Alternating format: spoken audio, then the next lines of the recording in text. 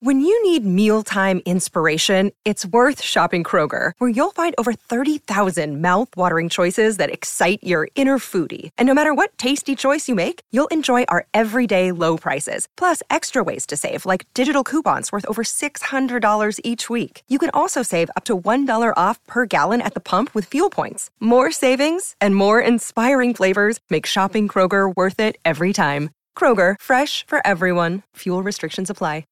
My name is Ian Bick, and you are locked in with Ian Bick. On today's episode, I'm going to be the guest, and Bryce Eckwall, our executive producer of the Locked In with Ian Bick show, is going to be interviewing me, a closer look at my life story.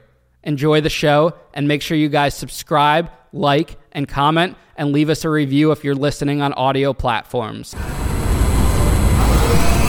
We all make mistakes, experience failure, and fall down in life. But if you decide to get back up and use it as fuel to your fire, you could choose to not let it define you. You can make it through to the other side and turn it into an opportunity. Join me, Ian Bick, as I interview people from all over the country who have experienced the rock bottom of the American justice system and find out what they did to overcome it. These are the stories that will motivate you and inspire you to change your life. Ian, your meteoric rise to the top of the nightclub industry was nothing short of brilliant, especially at such a young age, which made it even more unfortunate when you were federally indicted for fraud. Let's take an introspective look at the story that social media is on fire about right now. We want to know about your upbringing. So, Ian, what was one of your earliest memories at home in Danbury, Connecticut? Well, I grew up in, I would say, a middle-class family. It was me, my brother, my mom, my dad. My dad was a New York City public schools teacher. He was also a principal or an administrator. He retired when I was a couple years old. My parents had lived originally in Manhattan. They're from Manhattan, and they moved to my dad's summer home. When I was born, they renovated it, and then my dad retired from teaching and took on his catering business full time. And my upbringing, we did family vacations, we did, family game nights, we had movie nights on Friday nights, pizza nights. We were very family oriented. My brother Skylar, not really into the whole social media thing, so you guys never see any cameo appearances with him. My mom's not that way either, so it's always just me and my dad. But our family is very close. My mom was also, I think she went to school for psychology or social work type career, and then became a massage therapist. So that was her career. And then, we went to public schools. I was bullied a little bit in elementary school, so I was very chubby, overweight. I was called Twinkie. I was called the Chubster. I was called all these different names. So my parents pulled me out and put me in a Montessori private school, which is basically very different from your typical private school or even any type of public school in general. It's 4th through 8th grade in one classroom, and you're having a lot of one-on-one time with the teacher, because in each grade that's within that class, there's only 2 or 3 kids. So there would be 3 4th graders, 2 5th graders, a couple 6th graders, and so on. There was a pet rabbit running around the room.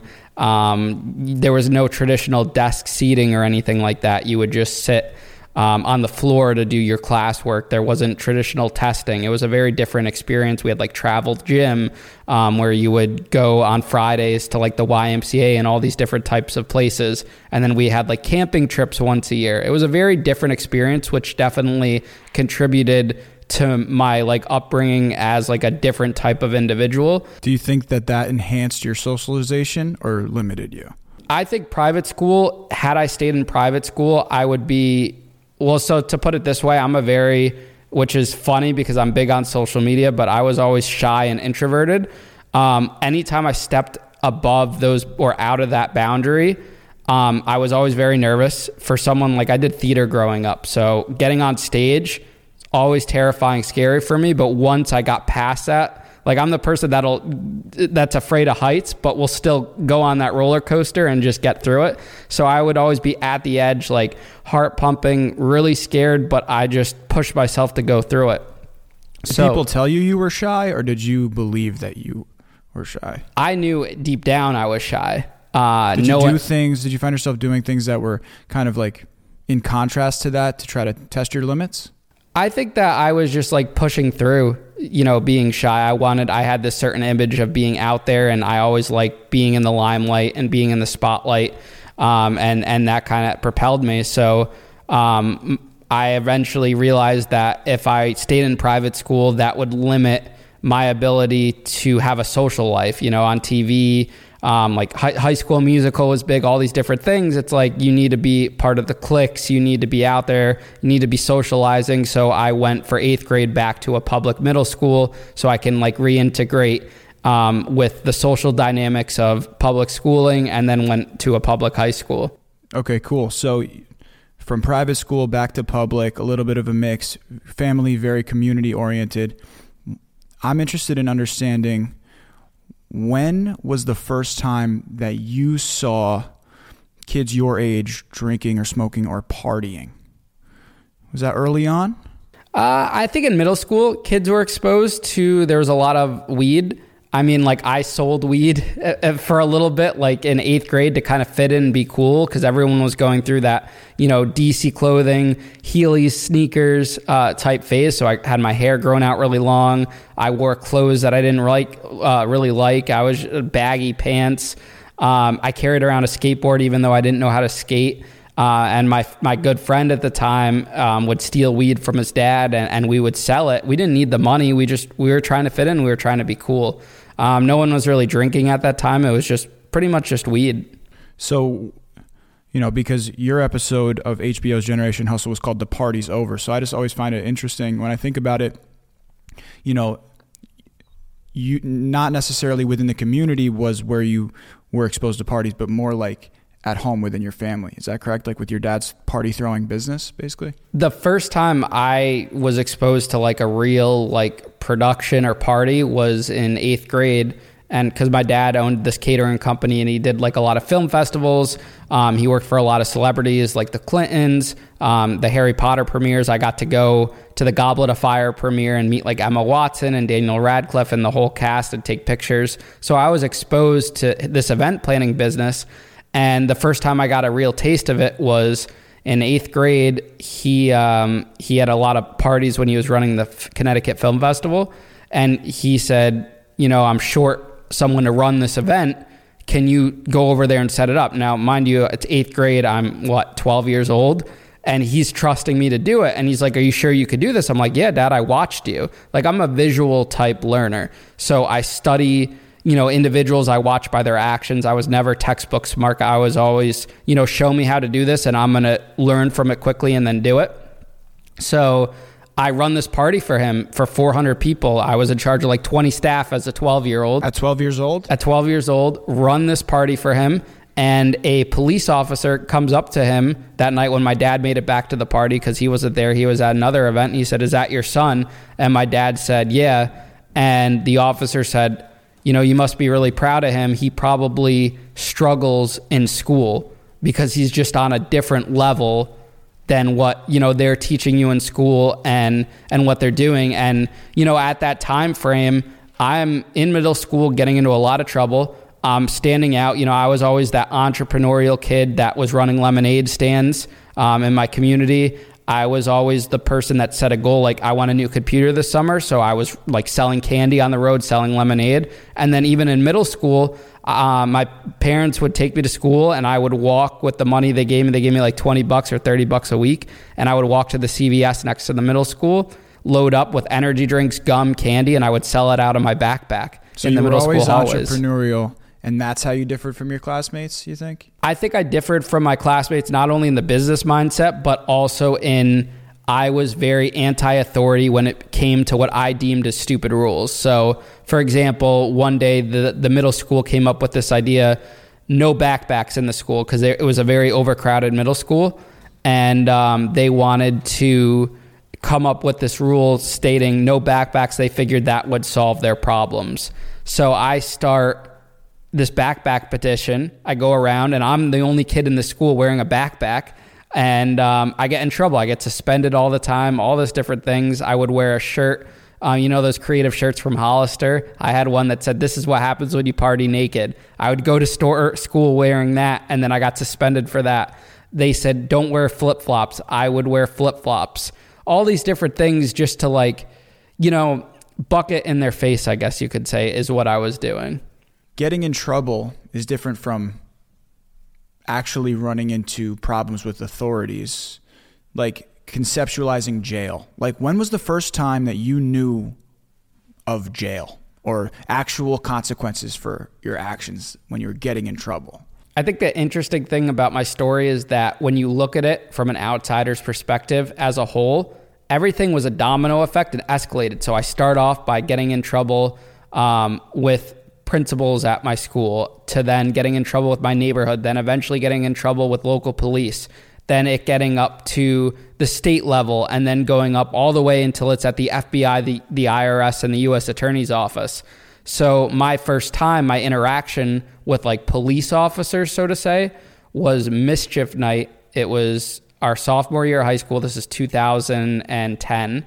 The beginning of sophomore year, I'm 15 at the time.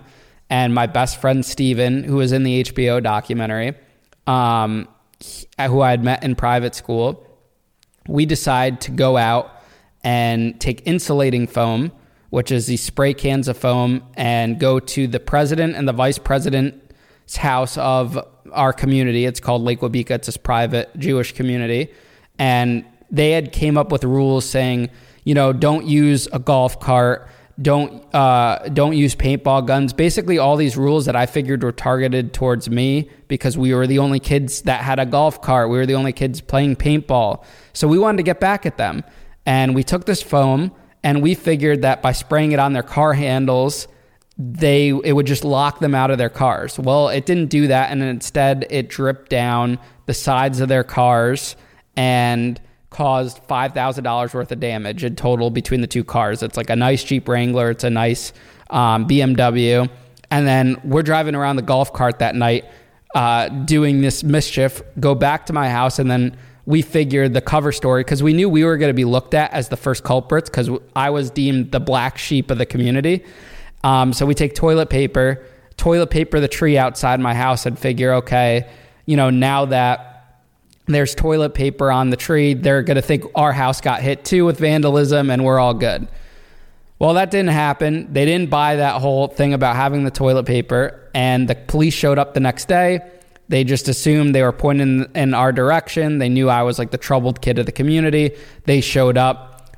The officer's talking to my dad, says, "Hey, do you mind if we search your garage?" My dad's thinking, my kids didn't do this, or even if they did, they got rid of the evidence. They search the garage, they open the garage, and what do they see? The cans of the insulating foam that we left used in the garage. We were the worst criminals ever. And we got caught, sentenced to community service and probation. That would go away once we completed the community service. So you start a charity and get your community service hours taken care of? Basically what happens is that, when I get this community service, I didn't know what I was going to do. I figured I would, go to local places, volunteer, whatever. Like a lot of my ideas, for business and stuff, you never really expect, or just in general, you never expect that one good idea. It just comes to you randomly. So I was sitting in an English class one day, and we were reading this essay on homelessness, and then we watched this Pay It Forward movie, and I put the two together. I'm like, you know what? I want to start a charity for the homeless population in Danbury, and I called it Fight for the Homeless. And my dad fronted the money for us to buy bracelets that were the Live Strong type bracelets, different colors that said Fight for the Homeless on it. I sold those for $1 a piece. We raised $1,500 for the local charity shelter. You sold 1,500 of those wristbands? 1,500 of those wristbands. We had a big high school. It's over 3,000 kids. And the News Times, the local news, starts publishing all these great articles about me. No one knew that the reasoning behind me starting that charity was influenced because we were on probation, but because we were minors, it was sealed. So there was no bad press saying I got caught or anything like that.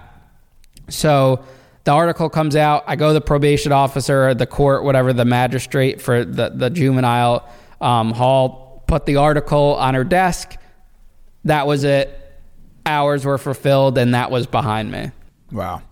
And in this story, some viewers might know that you do have a love-hate relationship with the News Times as you continue through your career, right? I think that's interesting. The most interesting thing with the Danbury News Times, and if you go through every single article, they start on this very high note, like they're publishing a lot of press, good press on me. You know, Danbury whiz kid, they named me like one of the top 10 most interesting people in Danbury, all these, you know, puff pieces.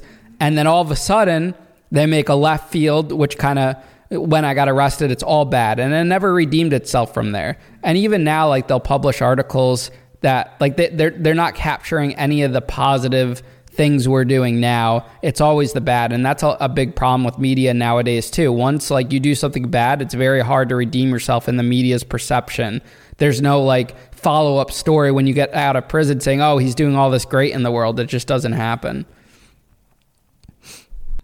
Psychologically, what do you think was the driving force for you to be the whiz kid? You know, what was it? You know, I've heard you say before that it was seeking validation from your peers, or, you know, maybe it was because you identified as different from everybody and you wanted to like blow that up. You know, what was happening in your head?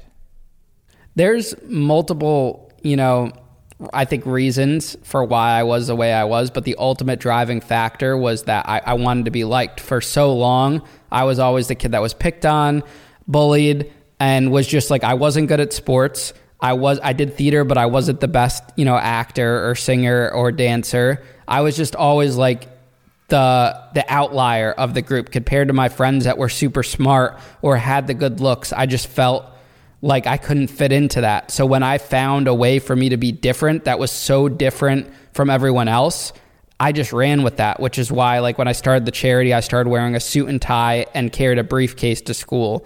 It's why everything I did had to be larger than life. When I, you know, do this charity thing, I'm putting up posters. Like I would take an idea that I would see, like whenever someone ran like a group or a charity or something at school, they would have these little pieces of paper printed out, like basic paper, promoting their event. I would take that to the next level. We got these professionally made banners, like these giant posters, put them up all over the school. Everything always had to be larger than life, and that was like the association to me. And it was just like that chase to be liked by everyone. I could not stand someone not liking me. Whenever there was like a hateful comment, and this is something I had always struggled with, like I needed to jump out there and correct it and argue with them and try to change their opinion of me. When you say larger than life, do you just mean you want to be famous? I mean, you took theater, you know, what did you want to be when you grew up? I don't know if famous was the right terminology, only because back then social media wasn't big. We had, you know, Facebook, which was normal. You had your few hundred Facebook friends, whatever. There was no social media influencer to kind of look up to.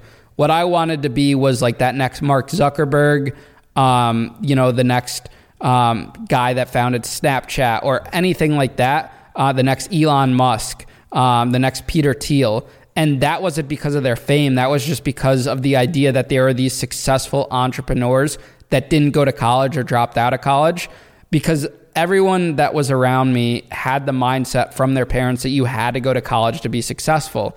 And even at that young age, even in freshman, sophomore year, you know, at that time, I did want to go to college. I wanted to be an FBI agent or a member of law enforcement, and I knew you had to get into a good school to be that, but I still wasn't believing that you needed to go to college to be successful. And that was just like another thing that in my mind was differing me from my classmates. Okay, let's talk about why you decided to create the party promotion business after the school dance.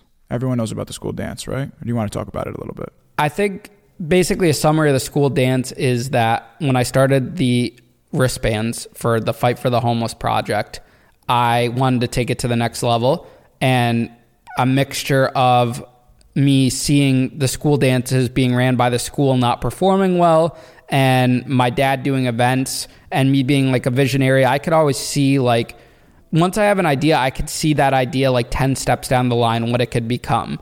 If you say to me, like, if you plant a seed, not a lot of people could see the image of that tree or plant growing to its full potential. Me, I could see, I can envision it, I could picture a world with it. So what happens is I go and I create this dance, this idea. I call it a night at the Matrix. It was a local corporate center called the Matrix Corporate Center that had just opened up. No one had done a dance there yet. I go in, I convinced the principal after all the teachers and student body presidents and everything told me no. I went above their heads, convinced the principal to let me do a dance, call it a night at the Matrix, and it was very successful. I organized everything, and I want to touch on this aspect of it because this gives like a little insight to like what my work ethic at the time was. The day of the dance, I was the first person in there before any of the banquet staff was there, and I didn't know like how banquet halls worked. I was always trained by my dad with catering, like we did all the work. So I wasn't aware that staff was going to come in and set the place up. So I went, and I didn't work at this facility, but I went, walked through their room, set the whole place up before their staff even came. And they walked in like shocked. They're like, who did all this? Because they were paid to do that. And I was like, me. And they were just like outstanded by the fact that I'm this young 15-year-old kid that put this all together. I was there since 7 a.m. I had told security I was there for the event. They let me in. And that night, the dance was a success. We raised even more money for charity. And the millionaire owner of this corporation, Glenn Nelson, comes up to me and he's like, how old are you? I tell him I'm 15. And he looks at me. And this is a guy like I would have idolized to be, expensive suit, tie, shoes, the whole 9 yards, powerful handshake. He shakes my hand. He says, you, sir, when you're 16 years old, call me. You're working for me. And that was just like my first dive into knowing like I was different and there was such a world out there besides college. Just answer, were you ever addicted to drugs or alcohol? Never did drugs. Never. We would try in high school. We would do like Dubra as a cheap liquor, make like jungle juice, like what every kid was doing. But it just wasn't for me. I would always fake smoke, like take a little puff and like cough it out, never inhale, just to like fit in. But I was never motivated by drugs or alcohol. Okay. So then let's talk about addictive personalities. Because you are drug-free and pretty much alcohol-free today and back then. So this story takes a hard turn that a lot of our viewers know.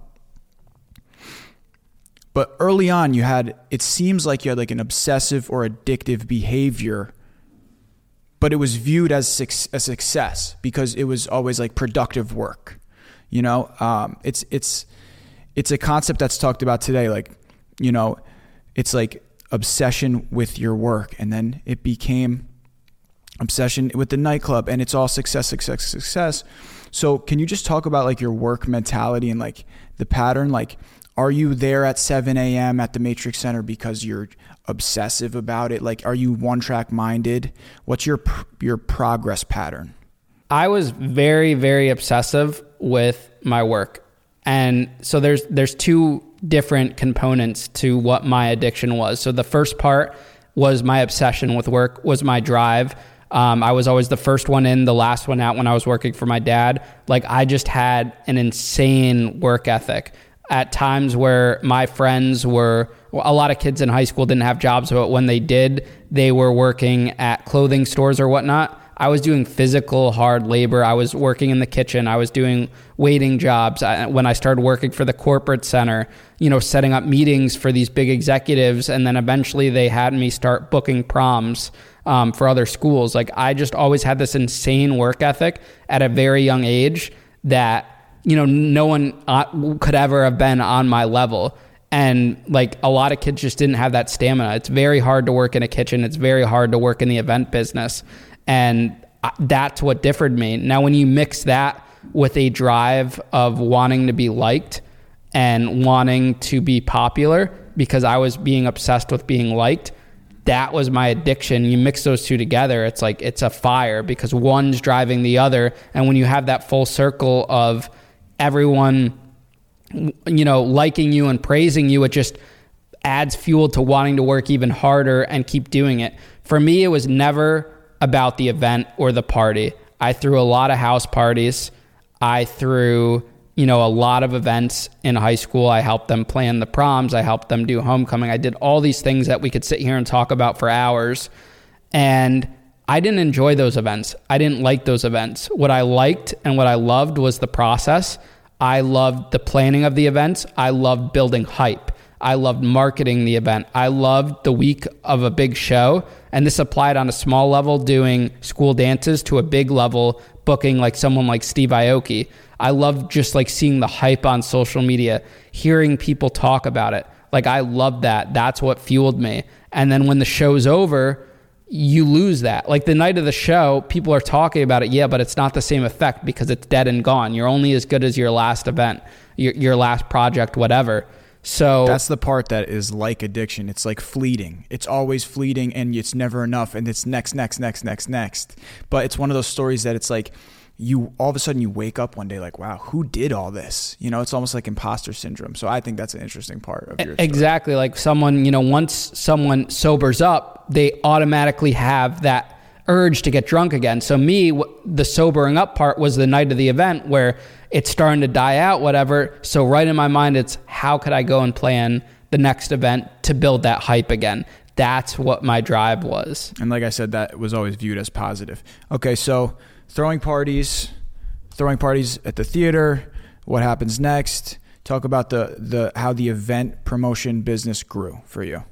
After the dance, I figured in my mind, because I was this visionary person, how do I turn this into a business?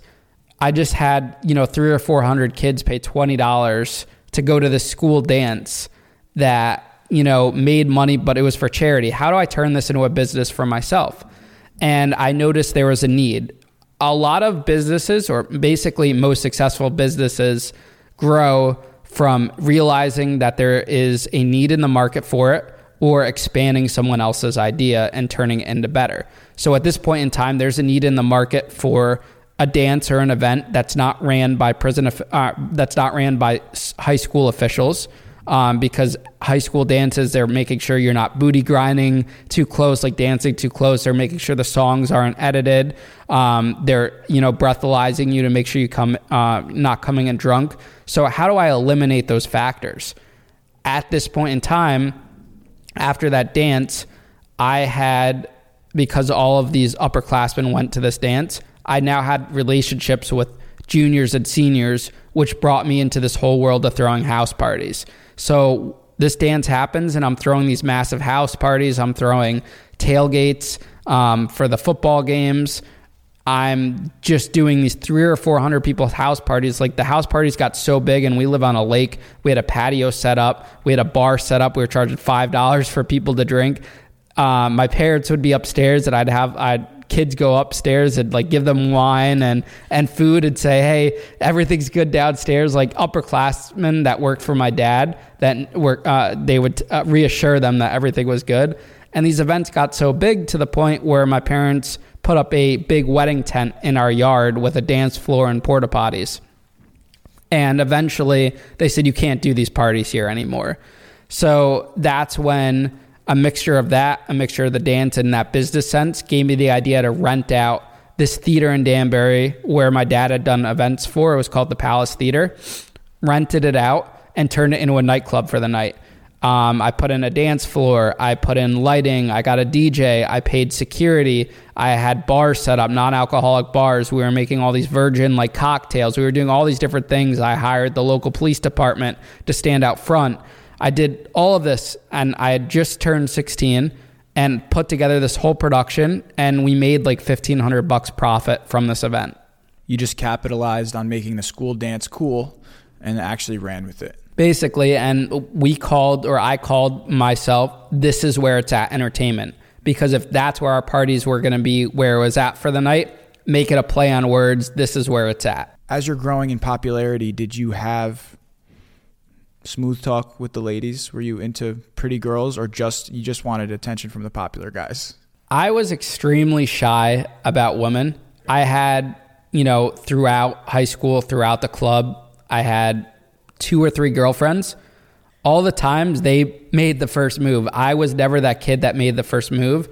And when you talk about hookups at high school, it's not like sex. I mean, some of my friends were having sex, but it was like a makeout session, So what was it like when a pretty girl started giving you attention early on, junior year? I don't think I was very unsure and insecure with myself. I was insecure with the way I looked. I was insecure about women. Girls, I would never tell. I'm sure, like, I would find out later on that a girl was into me after she flirted with me, but I was also just so focused on business and my party promotion business. I didn't really care for women. Like, there was one girl that had a crush on me. Like, she literally had to push me into a closet the night of a house party and start making out with me for me to even interact with her.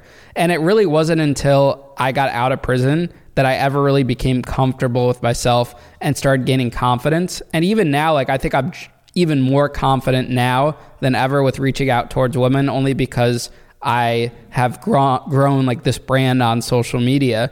But that just took time. It took years to build up to that. Whereas some of my friends were just naturals. They could go into a girl at a bar or at a party and just be out there. And I couldn't do that. But at the same time, they could never go up on a stage and plan an event or go in front of 1,000 people and do a talk.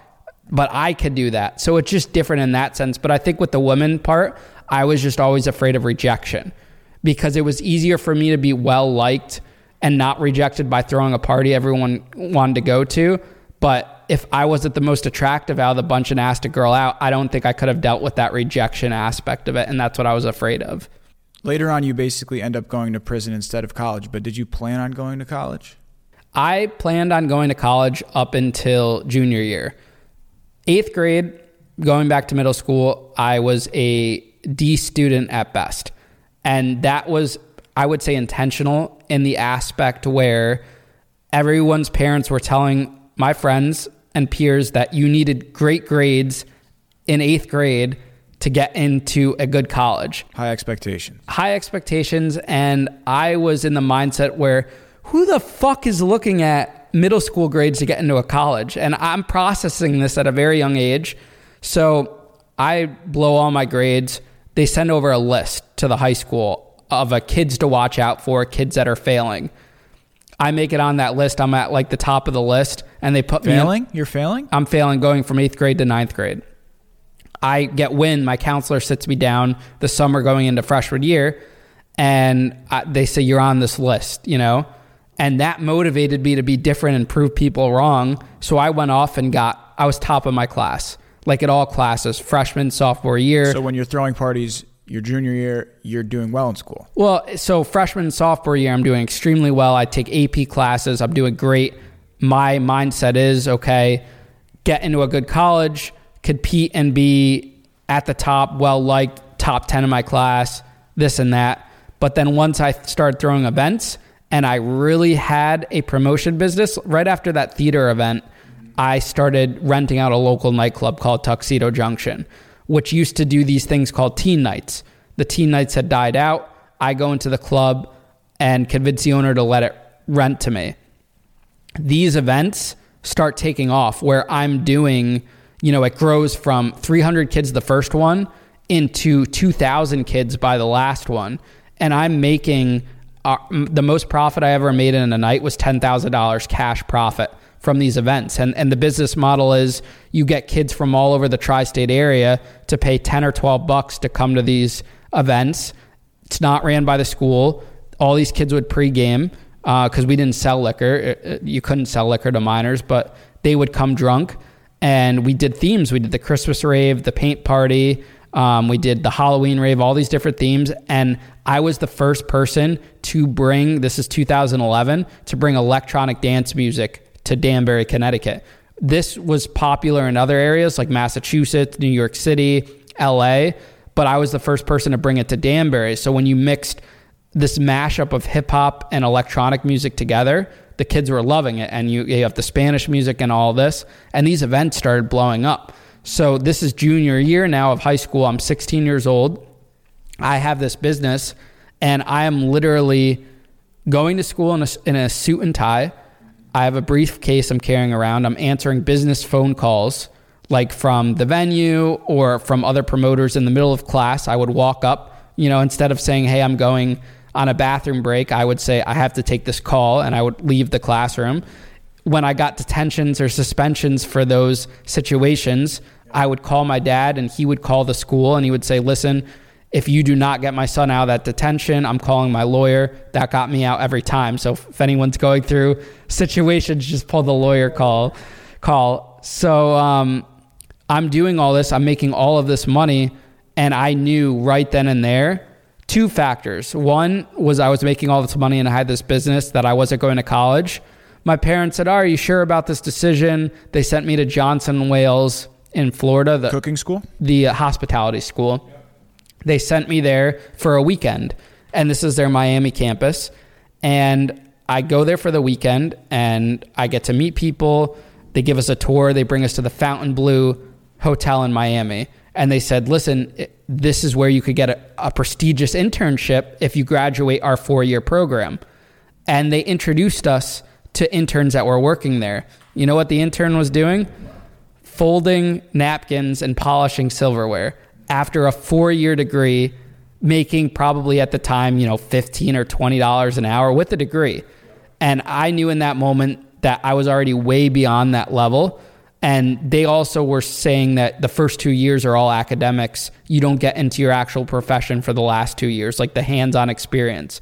So looking back on it now, could I have benefited in some scenarios from a college degree? Yes, to learn like the business side of things, but to learn the skills that I already knew, how to run an event, how to work in the hospitality business, that whole side of it, college wasn't going to help me. And I knew that at a very young age, and that's why I decided not to go to college by my junior year of high school. School was just, my parents said no matter what, I had to graduate high school. Of course. So I started paying kids to do my work for me. I would pay to get a copy of the test. I would pay my own mother to do essays for me. And it was actually funny because she is this, college graduate with all these degrees, and she would spend all night writing an essay just for the teacher to give her like a C or a low B. And my mom's like flipping a shit, saying this teacher doesn't know what the hell she's talking about. Did you just say you paid your mom to write your English essays? I would give my mom $100 to write my English essays. I would pay students. I would cheat in any way possible just to make sure my whole attention span could be on my business. I'm answering calls. I'm sending out tweets. Twitter was big back then. The Facebook event pages are big back then. I'm taking stacks of flyers and going to we had these big staircases, the high school's 4 levels. I would go to the top level, and right before the bell would ring, I would drop the whole stack down. So as the bell's ringing, everyone's coming, they're getting showered in flyers. And that was my promotion. Theater. That's the theater, baby. Everything was theatrics, and that's what it propelled me. I don't think you ever actually wanted to go to college, especially if people you looked up to were like Zuckerberg and all these anti-hero heroes. You know what I mean? Like, and you basically went into a trade at 14, and just learned all these skills on your own, which, more people should probably do. So you're making upwards of sometimes $10,000 a night. You're throwing these parties from 200 people, then all of a sudden it could be 2,000 people. Let's talk about the timeline of you getting investors. When did people start taking your business where it's at productions seriously? The timeline when you first collected investor money. Oh, actually, I want to make it clear for the viewers. At this time that you're throwing these parties at Tuxedos, you didn't own Tuxedos. You were just renting that bar out for a promotion as if you would rent out a different nightclub, correct? Didn't own it, just rented it, paid X amount of dollars, and I'm 16. Yep. So let's talk about the first time that people were taking your business serious enough to potentially invest in it. It was 2012, and what was going on at the time, when you look back on it, whoever I talked to in interviews, even like the directors at HBO had said this. And a big question is, you had this great business. Why did you try to go for more? Why didn't you just stick doing the teen parties? Well, 2 things happened. One, it's already in my mind that I want to go bigger, because once you get a taste of something, you want to expand. It's the same reason why people that are already super rich in the world are going and starting more businesses or acquiring more things. If you're not growing, you're dying. Exactly. Like Jeff Bezos, did he need to go buy Whole Foods? No. Did he want to go buy Whole Foods? Yes, because he wanted to expand and build more business.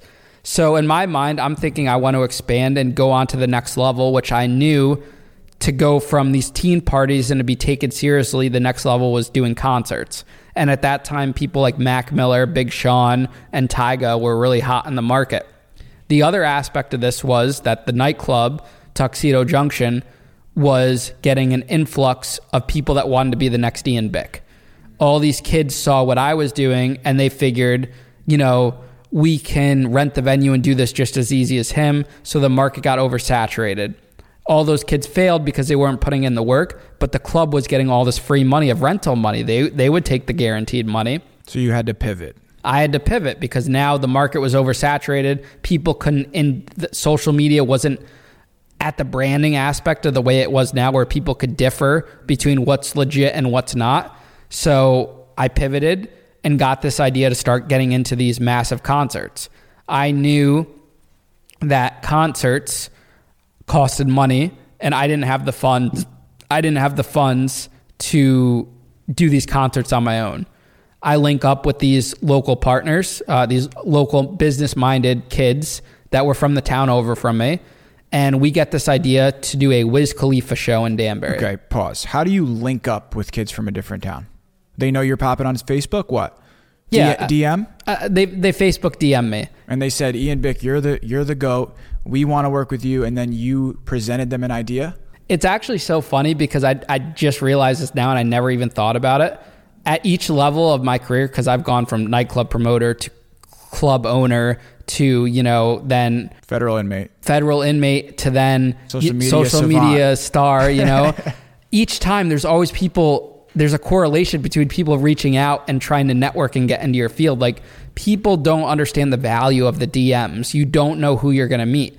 I didn't even know, I wouldn't have known about HBO if I wasn't checking my DMs. It was just a random person that DM'd me saying they were interning for HBO. It's not amazing. And people think they're too cool to check their DMs. And exactly. Message people back or engage with comments on social. You really never know. And even if you're not at the level I'm on, or you're not a celebrity or whatever you are, you could be missing out on your potential girlfriend or boyfriend in your DMs that slid in with something good and you're just refusing to open it or look at it because you're thinking you're better than everyone else or whatever the reason is. So it's interesting how that plays into perspective. So I meet these kids. Yep. We raise this money. I mean, obviously we could sit here and go on the in-depth of everything. This is my whole story is a 2-day event for a story. For sure, but I want to know you raise this money.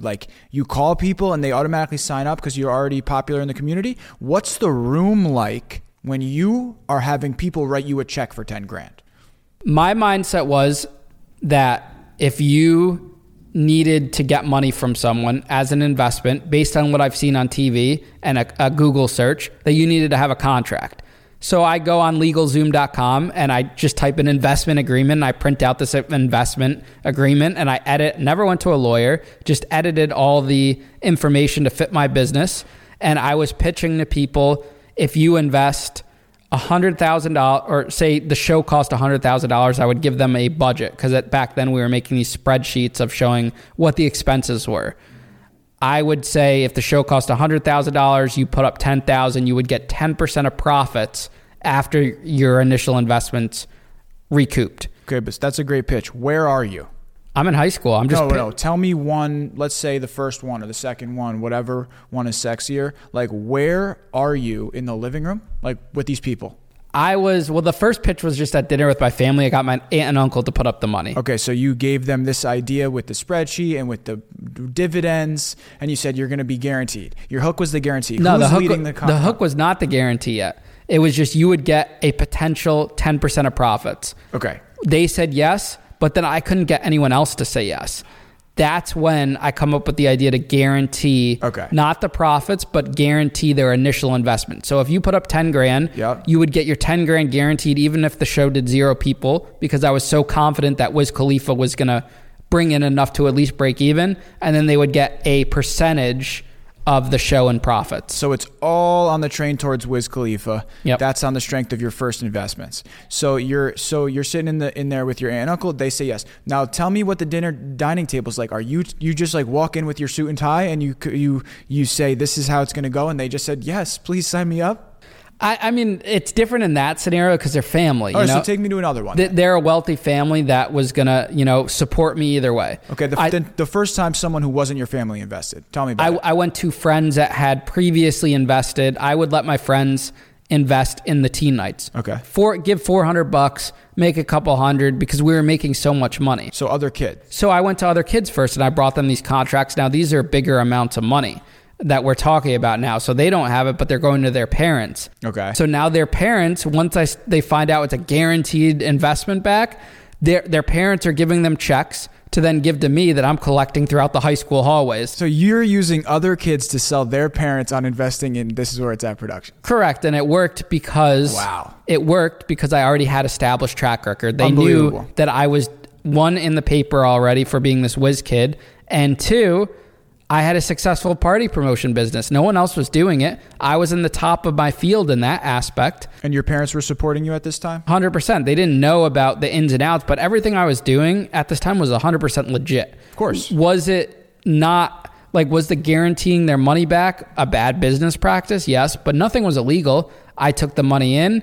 It all went into one bank account. Nothing got spent, for anything other than business purposes. Everything was legit. Your intentions were to just have a successful show. Exactly. And keep getting more popping. Yep. Right? We had an office set up. This whole business was built literally from the ground up, 100% legitimate, which a lot of people in the news get wrong.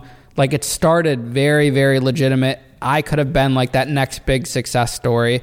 We got an LLC made. We're doing very strict accounting, what's going in, what's going out. We're looking at the bank records. I'm going into local banks with depositing checks for, $10,000 or $15,000. And that's what was happening. Looking back now, when is the moment that you realize, okay, this is when I started being investigated? Well, I think we have to look at what exactly happened that caused this. So this whole period of time, this whole the criminal aspect of this case was only over the course of 6 months. So I go from whiz kid in high school, promoting these parties, to everything great, to it could have been the next big thing, to it literally falling apart within 6 months. So what happens at Wiz Khalifa? The Wiz Khalifa show never happens. How much money had, I'm sorry to interrupt you. How much money had you accumulated? And then tell me about Wiz Khalifa. We had raised $120,000 for Wiz Khalifa. It's sitting in this bank account. Long story short, our business partner lies to us, can't get us Wiz Khalifa. We go back to the investors. We're sitting around my living room and said, listen, we can't do Wiz, but we have access to do smaller shows with different artists. And if you leave your money invested, you'll get a percentage of those shows, still guaranteed, not profits, but your initial investment guaranteed back. If you stay on board, you'll get to meet the artist, this and that. About half pulled out. We were left with $60,000 to $70,000. And before Wiz Khalifa backed out, you hadn't spent any of that $120K. Nope. The $120K was raised legitimately. Yep. By the books. Everything was kosher. And it was still in that bank account. So when they pulled out, you just wrote them a check back. Gave them a check right away. Okay. I take the leftover money. Yep. We have another partner. And there's a lot of figures involved in this whole story. Okay. It wasn't just me pulling all the strings. It needs to be a TV show or a movie to really get in depth about this whole scenario. But we want to give the viewers a general synopsis of my story so they understand the timeline and understand, how things happen without holding up hours and hours of their time. Okay. So I raise the money, or I have this leftover money. Yeah. Put it into this other concert business. Basically, I'm the head. Look at it this way. I'm the hedge fund. And I have my investors. I'm pooling their money and investing into another company. So I'm the middleman. I'm not in charge of the concerts. I'm not booking the concerts. I'm just that middleman. And I give them this money and they divide it into 5 or 6 shows. And this is where everything goes wrong. The first show, I'm being told numbers look great. We're going to make a lot of money. And this is at the University of Rhode Island. Tickets are selling great. And I'm relaying that to my investors. I'm saying, guys, we're making money. Everything's good. I rent us a limo to take the kid investors to the show. We get a hotel room. And then the night of the show, I'm looking at this arena, thinking, wow, I'm 16 years old, 17 years old. I'm 17 at the time.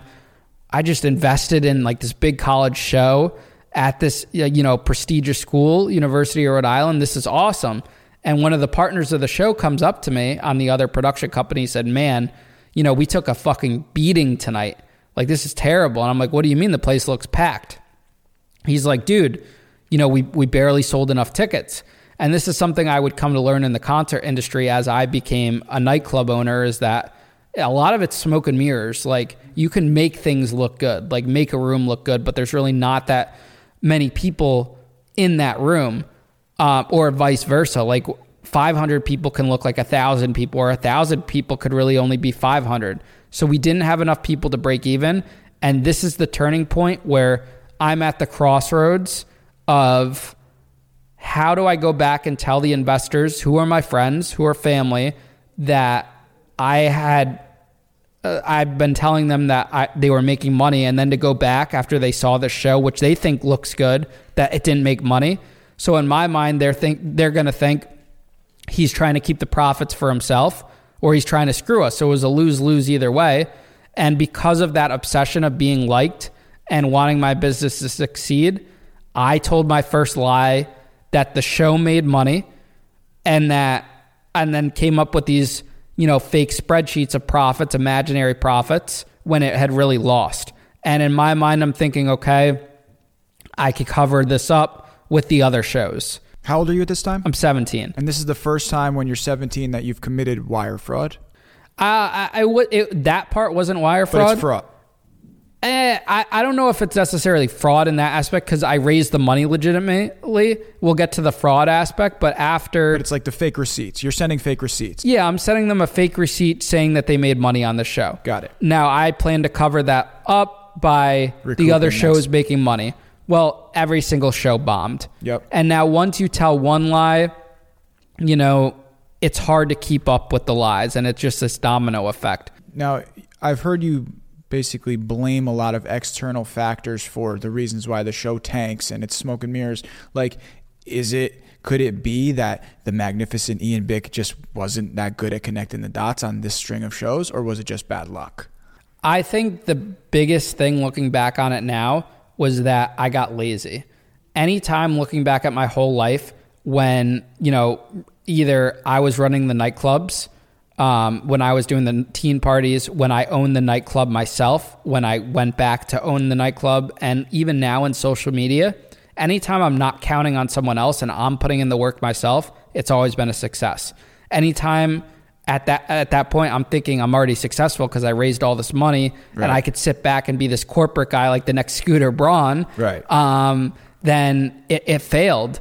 And that was just a common occurrence. We lose all this money. I'm lying to investors. Mm-hmm. I end up digging myself out of that hole and get all these other investors. And, you know, by the time I'm 18, I raise over $500,000. And that's when I'm really thinking, you know, like, wow, I'm successful. Like, we have all this money in the bank. We're not doing any accounting. We're investing it into random shit. Like, I bought like a clothing company online. I opened up my first nightclub called Sky Bar, which we actually got sued for by Sky Vodka because I had 2 Y's at the end of it. Wow. So I had to drop a Y. I put $250,000 into another string of concerts that was going to happen later that year. I invested in other startups. My plan was, and we also had this wholesale business. We were selling electronics that ended up being fake. So I had this whole business that was based on money that I looked at as loans. We were going to people and we were saying, hey, if you loan us $50,000, you will get $75,000 back in between 30 and 90 days. I was promising people a 50% rate of return to raise their money because that was the only way I could get people to raise money. And I banked on on repaying those loan returns by the electronics, which had margins of 400%, and concerts. Like, a concert can make the $250,000 I invested in the concerts could have grossed $1 million. I was banking on every single thing to work out perfectly. I didn't account ever for the what ifs of what could happen if this goes off. So it was never like, anytime I ever told a lie or covered something up or did something in that sense, it wasn't to try to, you know, like, enrich myself or steal money from someone to put, like, say, a kid, if I had a son or something through school, or buy a fancy car or do something like that. It was just to keep the business going. It was this immature mindset, like I needed to do whatever it takes. It was more as a stalling tactic. So I could stall, pay other investors back, do this, do that. And yes, did we do stupid things like buy a jet ski using company money and go on dinners and trips? Yes, because I just figured that was a business expense. Like we were paying ourselves. We were paying ourselves a salary by doing these things. Okay, I think we're getting a little bit far ahead, and I know you mentioned that you don't want to go like super, super in depth because of time. But when you went from party promoter to investor yourself, that's when the problems began. Because now all of a sudden, like just because you have business acumen and party promotion doesn't mean all of a sudden you're going to be successful in selling electronics and selling clothes online. But you thought that you had the world by the balls and had it all, right? So you have all this money, and at 18, when you literally just failed on a string of shows after Wiz Khalifa bailed, and you failed on a string of shows and lied for the first time, then that's when you raised $500,000? I basically created another business I still never recovered from my first business. In my head, I'm like, okay, I want to be an investment company. Right. And I've raised this money that were structured as loans. You loan us this money and I will repay that loan with an interest rate. And I figured as a loan, I could do whatever I wanted with the money. In my mind, you could take a loan from a credit card to pay off another credit card. So why couldn't I take a loan from you to pay off another loan that was coming due? And this understanding of business you had this understanding of business at 18? All developed on my own. That's the part. That's the part. To me, it's like, okay. What are you doing for work at this time other than just seeking investments? And how do you open a new nightclub when you are essentially, your business has a ton of investment money, but you're broke? Well, so for work, I had quit the Matrix. I was working at the Matrix Corporate Center up until the time I was 18. That whole time since you impressed them at 15 years old at the Matrix Center, you were working at the Matrix Center the whole time? I was working for them. I was working for my dad. I was going to high school, starting my own business at the two. And I was doing I was the school cafeteria lunch lady, you could say, for one of their other schools that they were managing. Okay. And I did everything. I left high school a semester early, ended up having to sue the high school to get my diploma. Wow. That's another crazy story. But so what were you doing for work at that time, and what makes you have the idea to open and own a nightclub? So for work, I'm just taking company money, which is essentially other lenders' money, because the business isn't generating profit. Our business structure was taking all this money and put it into future investments. We never had good cash flow.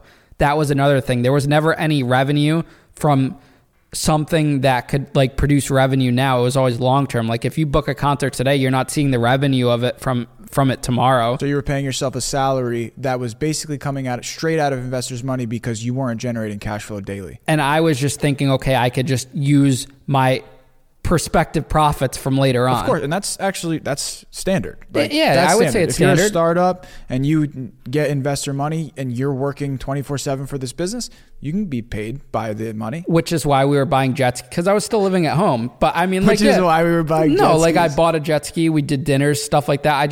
That's what we did, I would say out of all the money I've ever came into touch with, probably $75,000 to $100,000 was spent, not.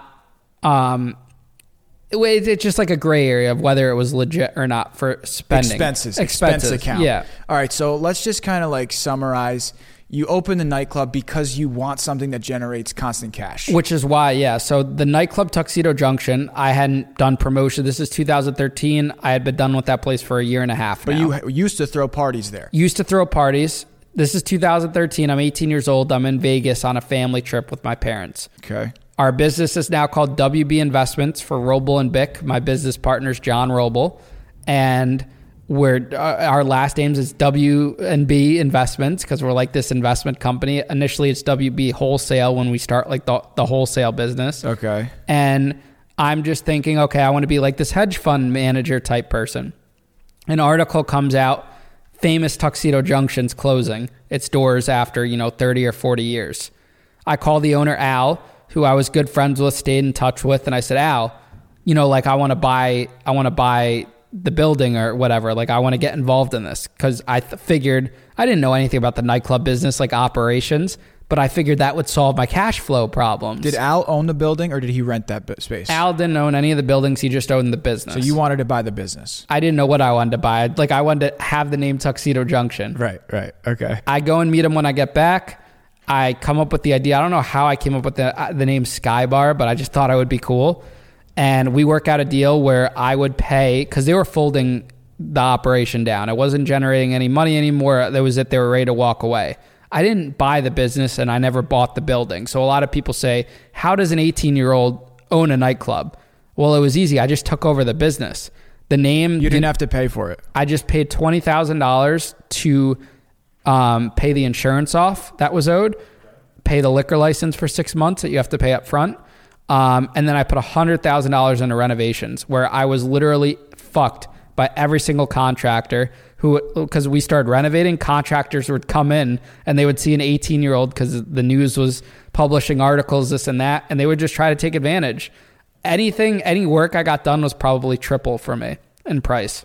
100,000 doesn't sound that insurmountable in renovating how many square feet? Well, so the place was already built out, was turnkey. So when we're saying $100,000, it's new windows, new painting, furniture. What about structural? No structural changes. They didn't build a bar. They didn't change walls. I redid like behind the bar, but altogether this was crazy. And I repainted the deck. It was a lot of money for what we were doing. Okay. My vision for this was turning it into an upscale nightclub in Danbury. Now, you said Sky Bar. This is Sky Bar? This is Sky Bar. So there's 3 parts to Tuxedo Junction. Okay, so it's split up. It's split up into 3 different rooms. I took over just the front room and turned that into Sky Bar. And nothing overwhelms you at this point? It's just another day in the life. Yeah, I mean, I'm flowing. I have investors pressing me for money, but nothing's really bad yet, you know? Are you like out of body? Like, are you like just seeing yourself walking around, just making moves, thinking that money is fake? Like, I think I had so much money and there was no accounting. Like, I just always had access. And I always got very, very lucky. On days where funds were running low in the company account, I would get a call from a new investor saying, hey, I want to give you 50 grand. Like, I was literally going to dinners. I would meet up with friends at Chipotle and they would hand me cash for an investment. And I'm just carrying around these blank contracts to have ready with me. I'm driving around a Mustang convertible. You're just collecting people's money all over Danbury, Connecticut. Basically, and all over Rhode Island. It was a lot of people from Rhode Island at 18. too. At 18, yeah. You're just going around. Where do you live at this time? I'm still living with my parents because I was never home. So I never needed to get my own place. Did your brother Skylar want some money out of the name for Sky Bar? No, Skylar didn't want anything. I don't know, like I was driving around limos too on trips. I would take my friends on trips like that were business associates. So I figured it was a business expense and we're doing this whole thing and it's just like this crazy period of time. And then, you know, Sky Bar ends up not bringing in the cash flow that I expected it to. We just kept breaking even, never was able to recoup any of that investment. And that period of time, end of 2013, is when everything goes bad. Okay. Like a second time, because everything went bad the year before. I bailed myself out. And then the second period of time, it goes bad again because this is when all the money is on the line. Like we literally have $500,000 in concerts. Did you check the bank account frequently? I was on the bank account every day. Okay. So do you remember seeing more than $400,000 in a bank account? I remember seeing, $550,000 in my bank account. Okay. And then how fast did that no longer say $500,000? Very fast. Like money, I remember. How fast? So I deposited a check for $250,000 one day. And I think the next day there was $10,000 left in the account. And that was just because there was always expenses. Like if I had to wire Tyga 60 grand or send Big Sean 50 grand or whatever it was, like a lot of money went out. And it was coming in just at the nick of time. So all the money basically comes in July of 2013. All the concerts are September 2013. We make it to the fall. That's where all the money, we're planning on recouping some of this funds back. We're going to make profit. Everything's going to be good. And I'm still telling lies to stall people or whatever because you couldn't keep up with a 60-day return on investment to individuals or to people just relying on concert funds because the concerts were so far out. So I had to keep using other loans to pay off other loans, which gives it like that Ponzi scheme aspect to it. But in my mind, I never even knew what a Ponzi scheme was. I was just keeping the business afloat. The concerts come to tuition. They were all going to make money. Like, I'm seeing the numbers. Everything is very profitable. But one bad thing after another happens and every single thing tanks. Had you ever felt a consequence from lying? Or was it always just rewarded? Were lies always rewarded to you?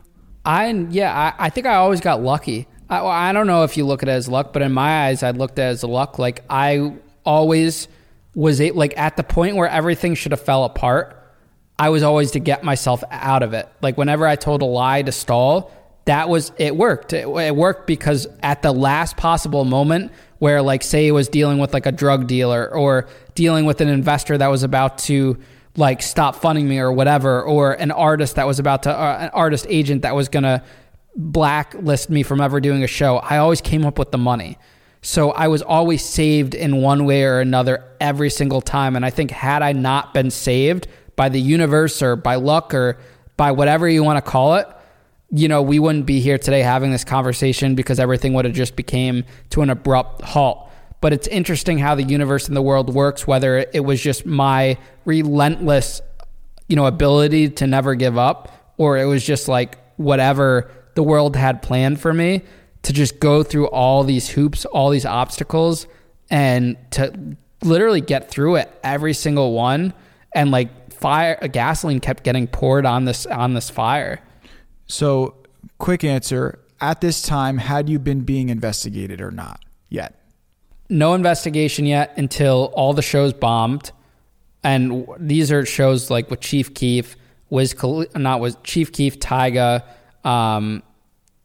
big names in the business. They all failed. And we could sit here talking forever going about why they failed, but essentially they all failed for one reason: artists not showing up, or not selling enough tickets, or this and that, or whether yada, yada, yada.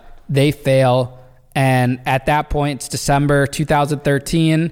With interest, I owed like $1.3 million to investors. And the kids who think that these are kids that are 17, 18, 19 years old, that think their whole life savings is in my hands because if they invested $2,000 and they kept rolling it over, it's now $20,000 at the new rate of return. They're not getting their money. They're going to college. They want their money. They go to the police station. Before we get into all that, just tell me one of the craziest stories from the nightclub. I would say, during the Sky Bar days, so there's two periods of time. One is like during the Tuxedo Junction days, which we'll get to when I open up the back room and own the nightclub for the second time. But the first time, I would definitely say, was when I needed more cash to fund the nightclub, Sky Bar, and I started dealing with shady investors. I would go to drug dealers, biker gangs, and I would get cash, and they would give me, 50, 60, 70, 100 grand cash. And I was basically using that money to insert it as cash flow into my business. And one time I owed this drug dealer like $150K, and that was with the interest on it. And I was ducking his calls and avoiding him. And he shows up one day at the nightclub and he brings me into the basement, and he takes a screwdriver, the end of it, and he just starts whacking my fingers with it because he wanted his money. And my fingers were like turning black and blue. And I think that's when I realized I was in fucking deep into this whole situation. And those were just some of the scary times. It went from me having this legit business to now dealing with shady investors. And I was never involved in that world. I never dealt drugs on that level. I dealt weed in middle school, but it was a very crazy time. And it just kind of showed the lengths and the depths I went to try to make this all work. I had to go against my own moral values to make this work. So you said you felt relief the day that you finally got arrested. Had you ever seen a light at the end of the tunnel? Did you see a way out of this? Or did you consider that you were going to go to jail? I, never well, going back to when like the investigation started, this is January 2014. Local police start investigating me, and was very much convinced that I had not done anything criminally wrong. You know, did I make mistakes and lose money? Yes, but in my eyes, nothing was intentionally done wrong. I didn't set out to commit a crime, which is like the basis of fraud. I wasn't like they were throwing names like I was Bernie Madoff or any of these big scam names, and I'm just sitting there like that wasn't me. So when did you actually come to find out that local police were investigating you for fraud? January 2014, they call me asking to like set up a meeting. Oh, and they just called you? Yeah, I go there with a lawyer, and this investigation begins, and it eventually, gets picked up by the feds. For whatever reason, some detective had very much a hard on, like in every story, like the Wolf of Wall Street or whatever, you have that antagonist detective. He gets it all the way up to the federal level. And I remember going into an interview one day with the postal inspectors or like with the Department of Banking. And I went in and for this 8-hour deposition without a lawyer, just trying to explain my story. Like I give them names, I give them all the bank records, I give them everything, like not knowing. I'm 18 years old, about to turn 19, just trying to clear my name because it was an accident. When I explained this whole story to everyone, like it wasn't intentional, it was a big accident. And I was just saying, hey, I fucked up and this is what happened. And they took that and ran with it. And is that when you unknowingly incriminated yourself and lied to postal inspectors? Yeah, I think it didn't help my case, though, that I gave this whole testimony because they had everything. They had my whole story. And I connected the dots for them. At that time, they had no dots. And then that's when postal inspectors meet with me. And that's when I found out I was under investigation by the FBI, postal inspectors, everything like that. And that's when, this is June 2014 when the Fed's investigations start. Now, when that investigation starts, the business is defunct.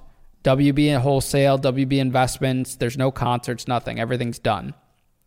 I get the idea, because I'm not someone that just rolls over and plays dead. Like, I wasn't thinking, okay, I need to go hide, I need to do this, I need to do that. So that bank account that had $500,000 in it went down to zero and you closed WB Investment. It was negative. I think all my accounts were overdrawn by like thousands of dollars. And there's a whole group of investors that are standing there with their hands. I have investors after me. I have drug dealers and biker gangs after me.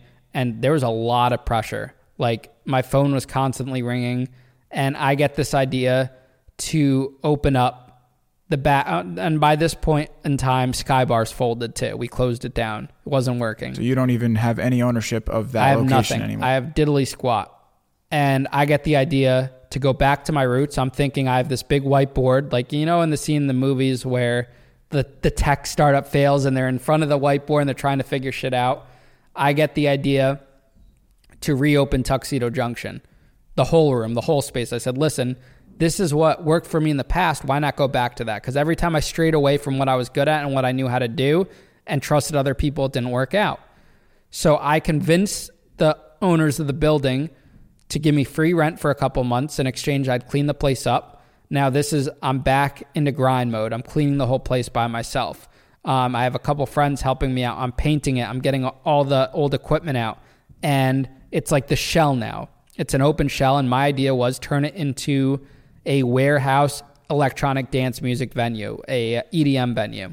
When you say, like, I sat everybody down, like, okay, you talk to Al or the owners of the building about tuxedos, but like within your business, are you still wearing a suit to work? Are you sitting everybody down in a back room, a dark back room, and you're having a board meeting about how you're about to blow up Tuxedo Junction and reopen it? Like, who's there?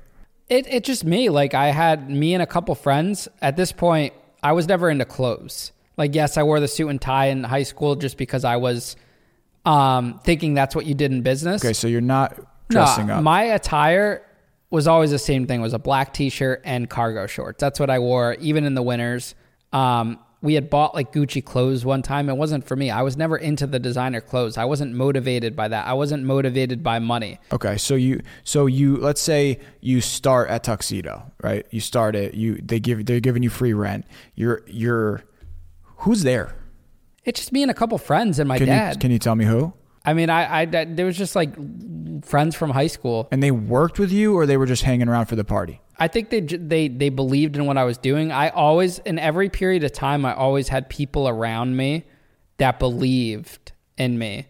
Like, you'll talk to people that were investors, or, I mean, I think, look at it this way. My drive and my vision and my work ethic is the same reason why, like, you and your company believe in what I'm doing. Like, that's what the effect I had on people. When people see me motivated and attached to someone, like, they know that there's no stopping me and I'm going to do whatever it takes to accomplish that goal. And that's inspiring. Like, no matter what the circumstances are, there's always going to be people that attach onto that, whether they have good intentions or not. So I was always, even in my lowest moments, I was always able to rally the support of people that stood by me in that sense. Most of the time they would end up screwing me over, or they would leave because they were in it for the quick return. But there were some people that stuck by. Did those people know that you were being investigated by the FBI? So when I started Tuxedo Junction, because I kept the name and reopened it and turned it into this massive music venue, EDM, with the biggest acts, the Chainsmokers, Steve Aoki, all this, no one knew I was under investigation. No one? No one. What about your dad? Agents, my dad knew, yeah. Okay. But no one knew. Only the local people from Danbury that were directly involved in the case. But there was no single bad press, nothing. Okay. I'm running this venue. I convinced the artists or the agents to take a chance on me, because I had the one thing I did get out of spending all this money on concerts was the connections. Of course. So I had a track record. In order to book shows, you need a track record. So I was able to say, hey, I booked Big Sean, Tyga, yada, yada, yada. Convinced an agent. I found more people to give me money and invest into helping me fund this club. Unbelievable. Only this time it was just as a percentage. It wasn't any guaranteed. There was no guaranteed They were a percentage owner of the business? Of each individual show. I never gave up ownership of the business, just of each show. Okay. I find more people that were never tied to the original people. I do everything legit. With Tuxedos, I'm keeping accurate bookkeeping. Basically, every mistake I learned from my past ventures, I'm now applying to this. And in your eyes, this is your redemption moment. This is my redemption moment. My goal with Tuxedo Junction was to build it up and sell it so I could pay everyone back. That was my driving goal. Even in the toughest times, when I was getting indicted, when I was in court, everything, my motivation to get up in the morning, my why was making Tuxedos work. I put everything into it. I gave up relationships. There would be nights, like, you got to understand, I was broke. Like, yes, I was in debt, like, by the hundreds of thousands of dollars, but I had no personal income. I remember, and our cash flow was terrible. I couldn't make Tuxedo work, because if we had a successful show, I would take that money, which is good money, and pay off bad debt. And there was just no proper handling. It needed to be its own separate entity, and it never was. So how long was the new Tuxedo Junction open? So the Tuxedo Junction, the new one, ran from 2014, June, to the day I went to jail in October 2016. Now, the first 8 months I'm running Tuxedos, no one knew I was being investigated. Okay. Then in January 2015 is when I finally get indicted. 15 federal charges. Wire fraud, money laundering, and making a false statement. And that's when the news has a heyday. Vice picks it up, every news organization. And it's catchy because it's Danbury nightclub owner, or a teenage nightclub owner, because I'm 19, gets arrested by the FBI. Let's talk about the day that you're arrested. Where are you? At the time, I'm a big gambling addict. When, I didn't have addiction. We can tell. We knew. I had addiction. You're gambling with investors' money. Yeah, so when people say gambling, they're associating with, like, you are physically addicted to the casino. And I always denied that I was a gambler, because that's what I associated with it. But now, being more mature and looking back on it now, I was addicted to gambling in the sense that I was addicted to risk. Like, that is my now perception of gambling. I was a massive risk taker. So whenever I denied being addicted to gambling, I denied going to the casino, because I could turn it on and off. Like, I wasn't at the point where I needed to take every dollar and go to the casino. But I was doing that, though, because my game of choice was Baccarat, and I was damn good at it. And a lot of it was luck, because it was an electronic machine. But I would be able to go there with $500 and win $20, $30, $40,000 in a night. And that would bail me out of a lot of situations with the dangerous people, with concert agents, with whatever. So that night, it was like January 8th, I think, 2015. I'm 19 years old. I'm coming back from the casino, get back at 5 a.m. And then I'm just about to go to bed, loud banging on the door. I'm looking outside the window. Place is swarmed outside with, FBI agents, IRS agents, tactical vest, guns, the whole 9 yards. They arrest me. They come into my room. I'm in boxers, shirtless. They have me put on clothes. And in that moment, I gave up my password to my iPhone, which was the stupidest thing I could have ever done. I'm just the adrenaline. When you're getting arrested at that young age, you really just don't, your heart's stopping. You're just I didn't know what to expect. And I gave up my password. And at that point, I had been arrested by local authorities for liquor violations, driving without a license. So I figured that was this. I didn't know it was the indictment case, because we had been in talks with the U.S. attorney saying that I could turn myself in. Well, they lied, and they wanted to make a big spectacle of it. They weren't going to let me turn myself in. I'm dragged to the courthouse. We have a bond hearing. My dad posts a $250,000 bond, which isn't physical money. It's just you go there, you sign your name where they could go after your assets if I were to run and disappear. So your dad put your house on the line for your bond? Essentially, yes. And I got out that same day, and now I'm this charged teenager. I'm 19 years old, running the biggest music venue in Connecticut for electronic dance music, while now facing 15 federal charges. Did you have a sense during this time when you were out on bail that your reputation was having an effect negatively on your family? Because they supported you and didn't stop supporting you once you got arrested, correct? Yeah, my arrest definitely hurt my family. I think people just looked at them different. But there's also, I think there's two different categories for this, because one, you have the people in Danbury that knew of the case or knew of me that are looking at them in some type of way. But then you also have this huge following of people that are still going to the club, knew nothing about the past, and think that the fraud's associated with the club because they didn't know about the past. The past was never out there. But I definitely think that, my parents were put into the spotlight in a way they didn't want to or didn't deserve to be put out there. And, anytime your son or daughter gets arrested, it puts a parent in the hot seat. I mean, look at any type of murder case or sex case or anything like that. The parents are put in the limelight, and there's a lot of either blame on the parent or there's a lot of criticism. And it just, I don't know if that's necessarily fair treatment. Basically, people say in prison, the people that are there for you, your family or whatever, they're doing your time with you because they're put through that, they're enduring that. Okay, so we're going to talk about the trial and the plea deal, but your mom. We never talk about your mom. Your dad's around the studio all the time. He's a big personality, but he seems like he's kind of he's solid. And you always talk about your dad. Two questions. Did you ever cry during this process? And did you ever see emotions from your mom regarding, what were your mom's emotions during this time? No, my mom is I think she's now, after all these years, because this was a lot of trauma for her, having her son get arrested, going through all this. It was hard for her to see me not go to college because that's how she was raised, whereas my dad was more raised as the black sheep. There's different paths in life. So this was all new to her, but it was very hard for her emotionally to see me go through all of this, go to prison. My mom's a very emotionally intelligent woman, aside from being, brain smarts and intelligent on that level. So I get my emotional intelligence from her in that sense. Whereas my dad, he's more thick-skinned. He doesn't really show emotion in that sense.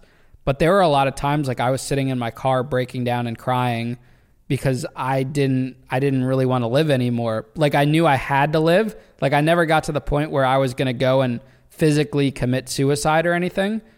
But there was nights I would just literally sit there crying in tears And I would be on an emotional level with her where she would see that because everything was tough. Like I had all these investors. I felt terrible every single day that people, my friends, had lost money. I mean, I still feel like that to this day. And there's still times like now where like I'll just get emotional. Like if I'm listening to like an emotional speech or just like anything in general, knowing the struggles I've dealt with, the struggles I still face, like that's fucking emotional.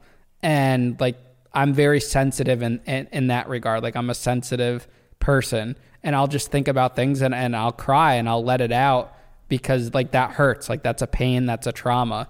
And I think that's the traits I got from my mom. Whereas my dad, I got like the work ethic.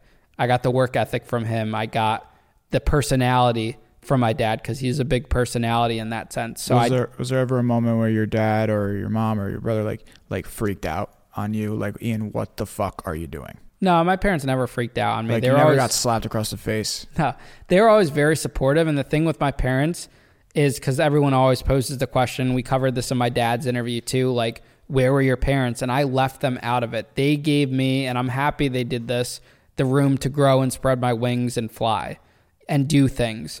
Where I went wrong was maybe not having a business consultant or a mentor in that sense, but it wasn't on my parents for me to go and like find that with them. I needed to go and have other people step in that regard. The one thing that really stuck out to me about your dad's interview, and that was months ago, was when he said, the investigator asked me, I'm talking from your dad's perspective, the investigator asked me, did you loan your son money? And your dad's like, I said to him, do you loan your kids money? No. If your kid needs something, he was there to support you, and it's not a loan. It's like he was supporting his kid however he could, whether it was emotionally or financially at times. And I'm not saying that in a negative way. I'm saying that's very telling of the relationship within your family. So cool. Do you go to trial and do you take a plea deal? So after I get indicted, I'm released on bond and I'm still running the club. I'm done with gambling at this point. I'm not going to the casino currently. And this is the year of 2015. They offered me a plea deal. I think it was like anywhere from 3 to 5 years. And I had a private lawyer and he didn't believe I was guilty. And I didn't believe I was guilty. And my dad and my parents didn't believe that I intentionally set off to defraud anyone. We were happy to plead guilty if it was no jail time, like admitting that there was wrongdoing and admitting that mistakes were made and that people were owed money. From the get, I always acknowledge people were owed money because they paid a loan. They deserve to get their money back. It wasn't structured as an investment where they lost money. It was a loan. They deserved their money back. Feds didn't see it that way. They wanted jail time from the get. Now I'm 19 years old at the time. They were gunning very, very hard for me. And so we take it to trial. Do you remember your first time in trial? Trial is a full-time job. Like it's hard work. Like, is there seating with people publicly? Yeah, it was seated with people. I wish we got it on video though. That would be packed. Cool. Packed every day. Even like the head U.S. attorney was coming to this trial. Like this was a big spectacle. Wow. Reuters was covering it. Vice was covering it. And it was just every day. Like you're there from 7 a.m. to like 6 o'clock at night. And the crazy thing about this whole trial, you know, aside from my age and whatnot and all these people showing up and the government has this whole team of people and it's just me versus my lawyer, was that I'm running this nightclub while this is going on. I'm running Tuxedo Junction. I would go to trial by day and I would go throw a show at night on the weekends. Like on a Friday, I would rush back to throw a show, doing whatever I can to like throughout everything, like my power getting shut off from not, paying the electric bill, from constant raids of the police looking for liquor to, the landlords locking me out of the building some nights because I didn't have the rent. I was literally brought through, like I could come up with a whole list of every single thing I went through. Like I went through some crazy, crazy shit while getting, chased after and put on trial by the FBI while, doing all these things. And I never gave up.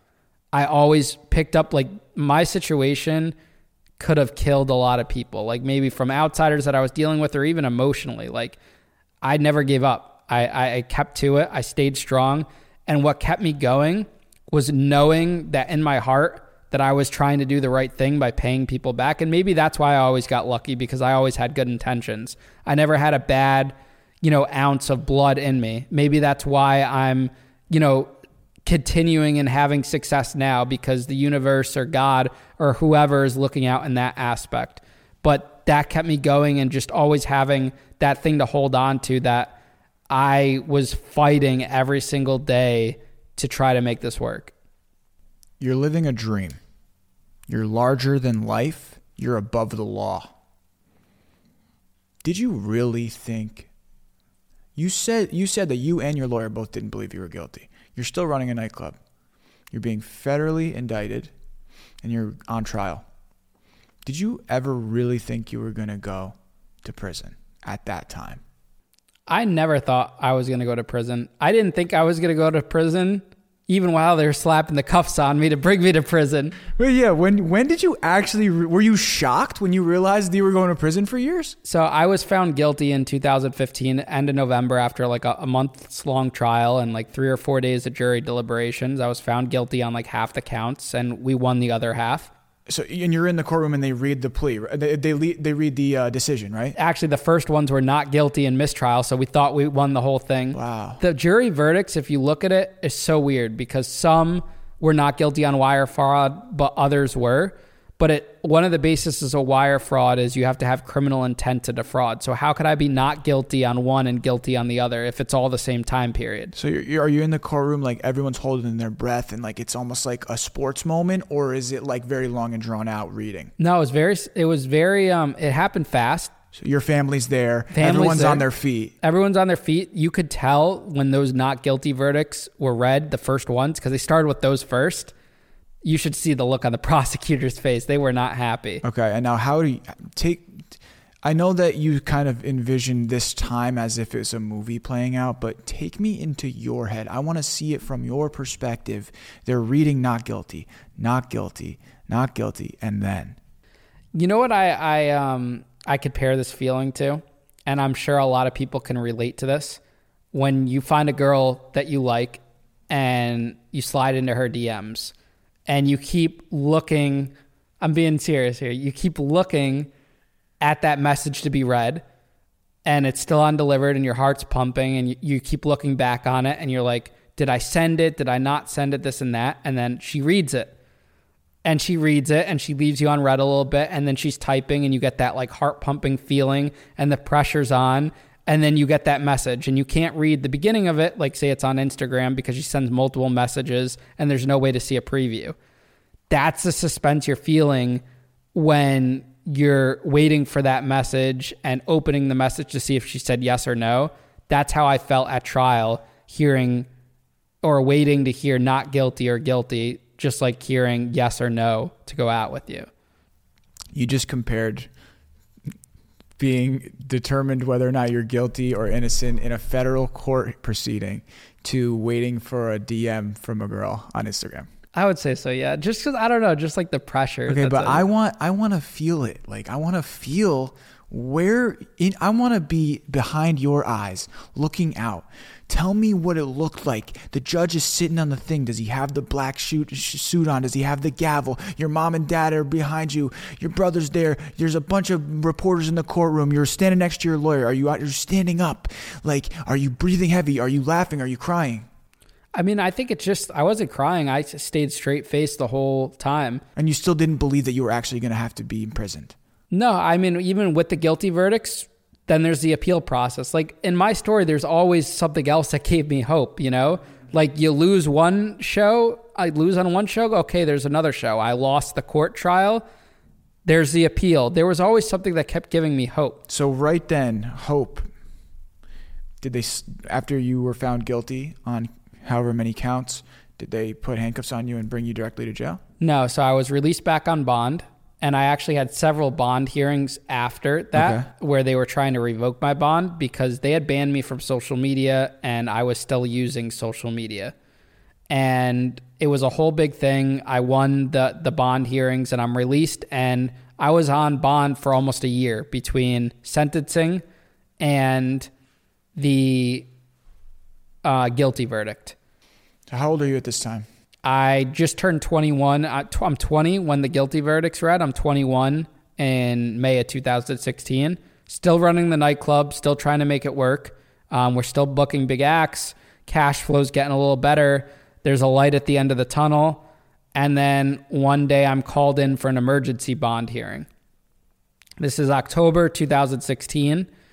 And basically, the feds had found out that I was going out of state to gamble, which was against my bond conditions. I couldn't leave the state. I went without permission, and I was going to the casino because I couldn't go to a Connecticut casino, which was where I was living, because I wasn't 21 yet.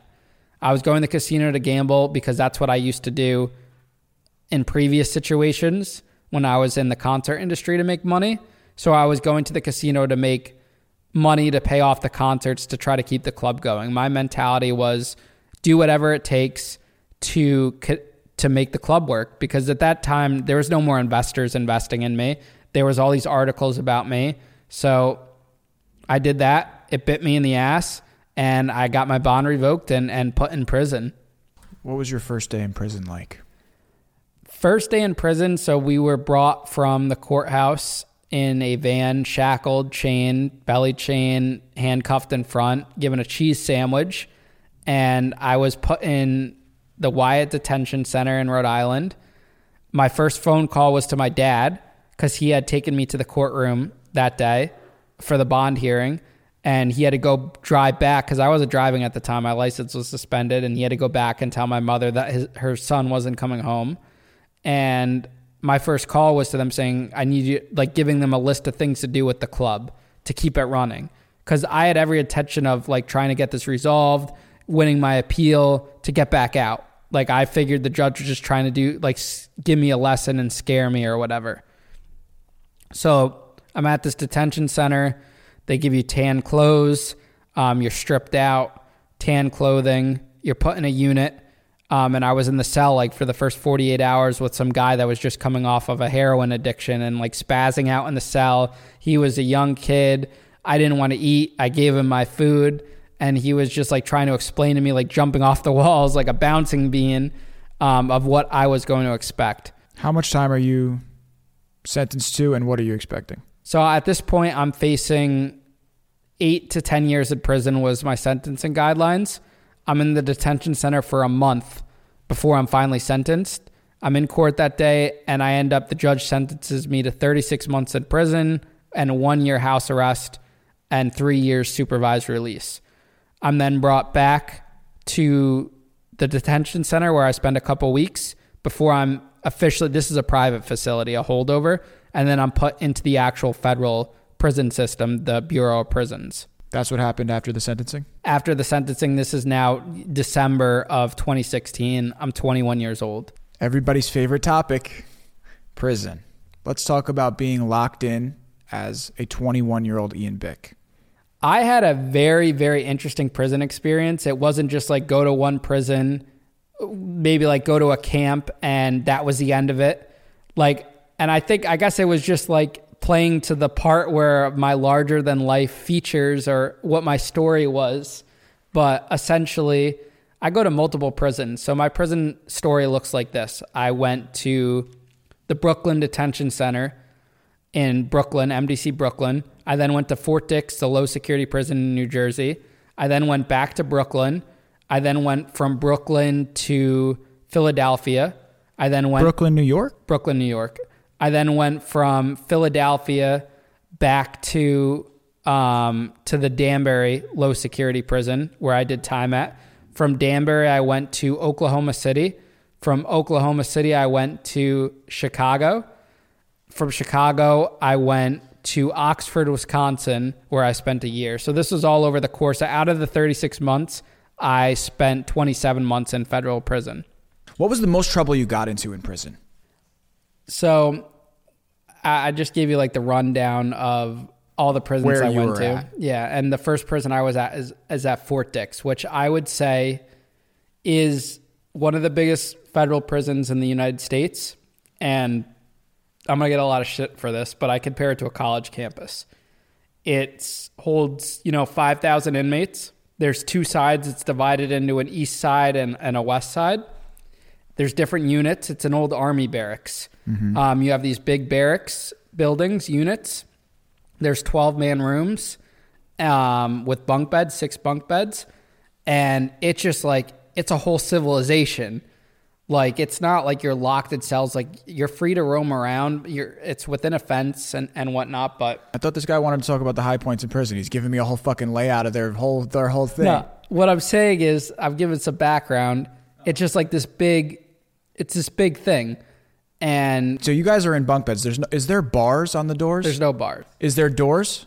No, there's a door that's not locked. So it's literally like a college campus. You're not locked in anything in regular holding. No, and people are gambling. People are starting businesses. People have contraband cell phones. Anything you want, you name it, you could get into. So I start as this new white kid who is already getting checked for like paperwork because everyone thought, I tell these stories all the time. We don't have to get into He's it. A chubby sex offender. They thought I was a chubby sex offender. Those are always the most viral TikTok videos I have. If you're just listening to the first time, you got to go check out the TikToks. Yep. And so all your other full-length We'll content. go into those stories, but I was trying to get myself into anything. I was trying to start a little business, start side hustles. I was trying to run the gambling rings. Like, I was trying to do all these certain things. That landed me into trouble with guys that saw me moving around too much. Like, these guys that have been down for a while, they looked at me as like fresh prey. Okay, so how would you characterize your prison hustle? What was it? At that point, I didn't have like a hustle. I was just trying to move around. Like, I was nosy, saying like, who's bringing the cell phones? Like, I wanted to get involved with something. I just wanted to do something. Like, I wanted to find time to, like, I wanted to start like an entrepreneurial venture. When I eventually made it to the camp, I would sell cheesecakes and run the blackjack table. That was my hustle.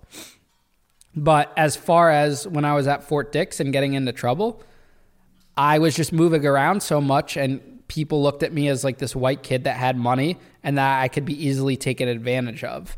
So what happened was, one day I get yanked into the bathroom by these two guys, these big jack black guys, and they slap the glasses off my face, and they pick me up by the shirt, and they say, listen, they give me their ID number. We need, money on my books, weekly. We need it now. And another guy, this happened on 2 occasions. There was that one. Another guy wanted me to smuggle him in drugs into the prison. Are you saying you were extorted in prison? I'm saying that they tried to extort me. In that scenario, I never sent them the money, never smuggled in drugs, never did anything like that. I used my brains, and this is where the paying for protection part comes into play. I found the biggest guys in prison that were in that unit, and I befriended them. The guys that were in, they're not called gangs, they're called prison cars. And I found the guys that I started to become friendly with. And it wasn't like, hey, I'm going to give you money to protect me. It was using the fact that I was this young white kid and using the fact that they didn't have much money. So I would buy them commissary weekly. And in other prisoners' eyes, it looked as though they were hustling me. These guys that were protecting me were hustling me, so other people wouldn't get involved with that, because then you would be knocking off their hustle. So I was giving commissary to these people, and they would look after me, and no one would bother me because other inmates didn't want to affect these guys' hustles. But we were just genuine. Like, I liked these individuals. There wasn't any agreement, you're going to protect me if, I pay your commissary. I was just like looking after them. They looked after me, and everyone stopped fucking with me. And they also found out that my paperwork was good. I wasn't a rat. I wasn't a snitch. And they also, knew I wasn't a sex offender. So how far into your stay at Fort Dix did you start paying those individuals for protection? That was probably within the first 2 months. Really? Within 2 months, you already had the whole prison system internally figured out and you knew what you're going to do. And you just said that there was no actual conversation where it was very plainly laid out, but you just knew how to manipulate that system. Yeah, and looking back on it now, I could have avoided that whole thing if I just went in there and kept my head down. Like, the federal prison system, you could go into it if you're at a lower camp and do your time without getting into any trouble, keeping your head down, this and that. But because of my personality and wanting to get involved with everything, I brought that own trouble, like in most of my situations throughout my story, onto me. That then, my time at Fort Dix comes to an abrupt end when one day our whole room is essentially picked up and thrown into the shoe. You made multiple TikToks about being in the shoe. What happened at Fort Dix? What did all you guys get thrown in the shoe? What was that? Our room is raided one day and they do an investigation. There's like these investigations in the prison system and they put us all in the shoe. And they had gotten into one of the cell phones, contraband cell phones in our room, and they see this video of me and another inmate wrestling with each other. So they figured I was being like assaulted or whatever. They put us all in the shoe. Were you a good wrestler? No, it sounds weird when you think about it. Men wrestling in prison. I didn't say that. Yeah, but other people do. So we get put in the shoe under investigation for like 2 months. I'm in the shoe for, which was terrible. 24-hour lockdown. You get out a little bit for rec, but they're just bringing you to another cell. And that's an actual cell now? That's a cell. Not the dormitory. Nope. It's a cell, 2-man cells, like your typical prison setting, toilet, bunk bed. Sometimes they would even put a mat on the floor and have a third inmate if they were overcrowded. Wow. And after that investigation got cleared, they shipped me to the Danbury prison. That's how I ended up in Danbury, which is my hometown, which I figured would be great to be close to my family and my own neck of the woods. And I just remember driving through Danbury on this prison bus, you know, like passing my old club on the highway. That's just like a surreal feeling. I get to the prison. I'm on the yard for not even 24 hours before they lock me up and put me in the shoe again. For what? A guard whose cousin I dated reported that I knew him and that it was a conflict of interest. He reported it. The prison deemed that I was too close with him because I dated his cousin. They locked me up, threw me in the shoe in Danbury, where I sat there for 3 months waiting transfer. So that's just because there's a connection between you and the CO. So then technically you just need to be on hold and you can't be in that building openly with that person. I think you're the first person that understood it that clearly that quickly. But yes, it was like Alcatraz. They had the actual bars, the old cells. That's when I became the prison orderly in the shoe because I wasn't there for an investigation. I wasn't there for protective custody, so I could be the orderly. Wow. That's when the guard gave me the nickname Squints and someone else gave me the nickname McLovin. And I was doing that. And then they've shipped me out because at this time, my parents are calling the prison every day. We have our lawyer calling. We have a state senator calling, asking what the fuck's going on? Like, why am I in the shoe? Wow. That really pissed them off, and they sent me to Wisconsin. So how long were you in the shoe on your longest? It doesn't matter where. About 3 months straight. You were in the shoe for 3 months. And I did a total of 6, and that was split up between 3 prisons. What's the craziest thing that you ever saw in prison? Craziest thing in prison was when I was at the camp. Fort Dix. No, I was at the Oxford, Wisconsin prison camp. And we talked about this in Billy's episode last week. But seeing inmates literally leave the prison grounds, like dressed up in like their khakis and putting on a scarf as like a bandana or whatever, running through the woods to go hook up with their wives, like to go to a hotel while having lookouts at the prison while on the phone to say, hey, if they're doing a count or anything, and then running back through the woods and carrying duffel bags full of McDonald's, sushi, pizza, cell phones, protein powder, sneakers, bringing it back. Like that was just crazy because the average person, I think that's what the fascination is with prison TikTok and prison in general is you don't know what life's like behind there.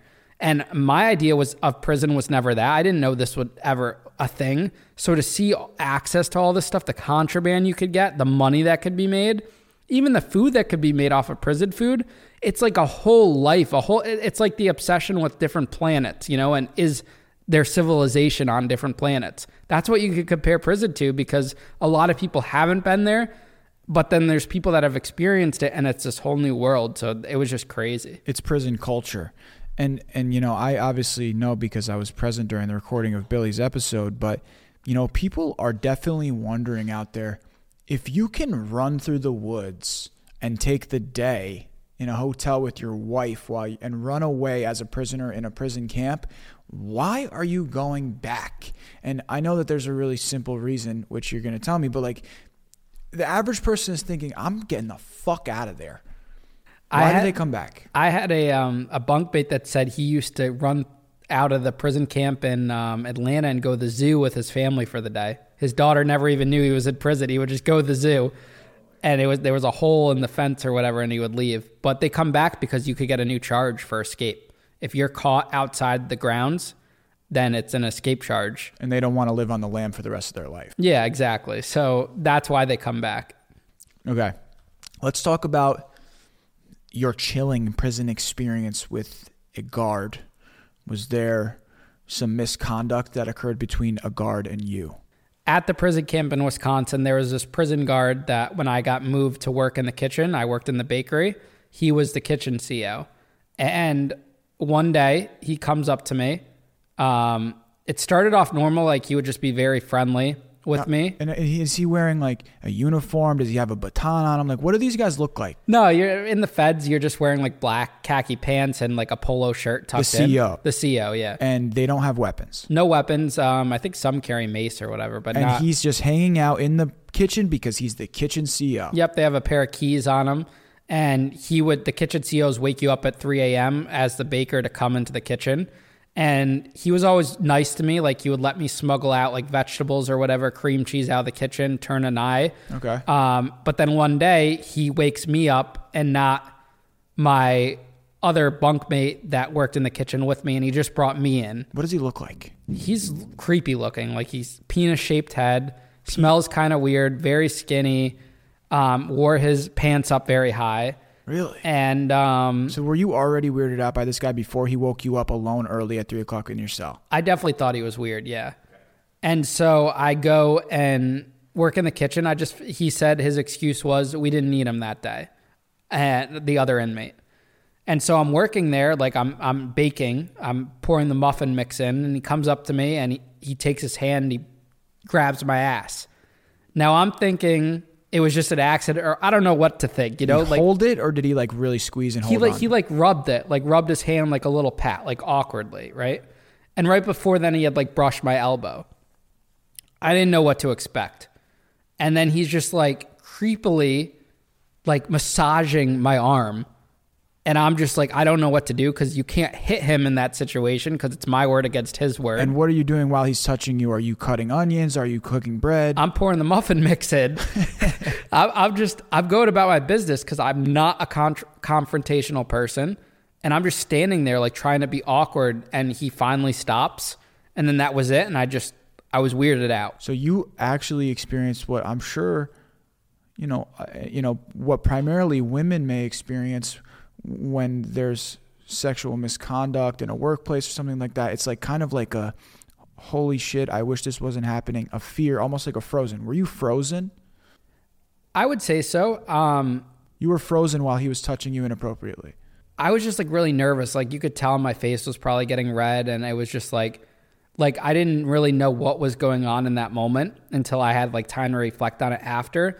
But I still just chalked it up to, okay, like that was a one-time thing, like that was it. Okay. And then like a few days later, we're in a walk-in cooler, and if anyone that's worked in a kitchen before knows what a walk-in cooler, it could be tight sometimes with the shelves. Mm-hmm. He plants himself at the exit in between like a shelf and him with his like the front of his body faced a certain way. So I had to purposely rub past like his groin area while I'm trying to squeeze out of this cooler. And during these altercations, no verbal communication is taking place from him or you. No, I never said anything because I was traumatized by being in the SHU for 6 months already.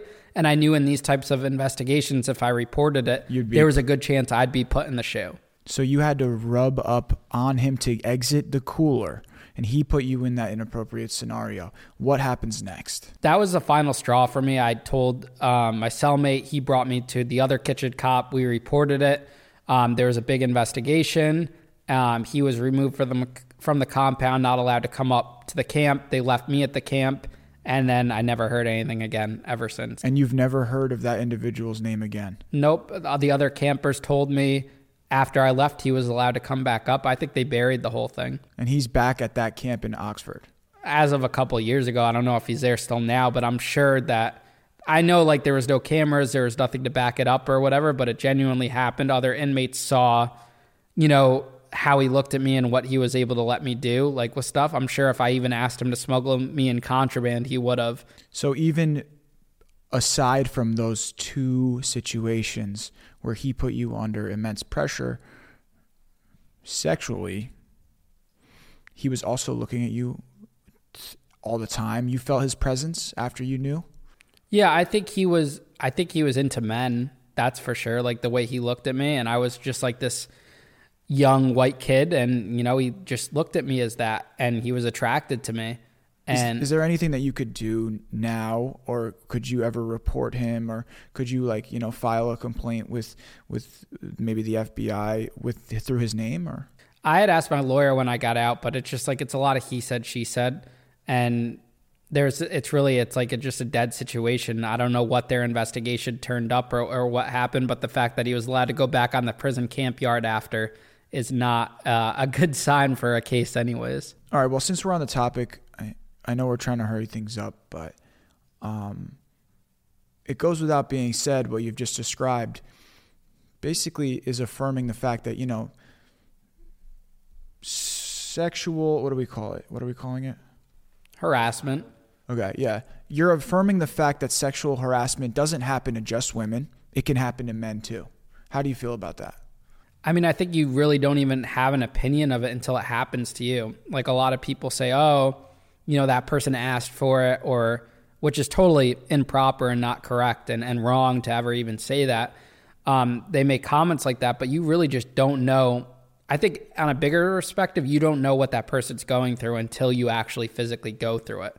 Like for me, that was just like another thing. Like now I don't even overthink it because I've had so much bad shit happen to me and I've gone through so much, but like that could have been a very traumatizing experience for a lot of individuals. Tell us about when you finally got out of prison. I was released in prison in January of 2019. I was, 23 years old, about to turn 24 that May. And I went to a halfway house for a few months. I'm on home confinement. I'm living with my parents. And I'm very gun-ho about getting back into the nightclub business. I thought my redemption story was finishing what I started.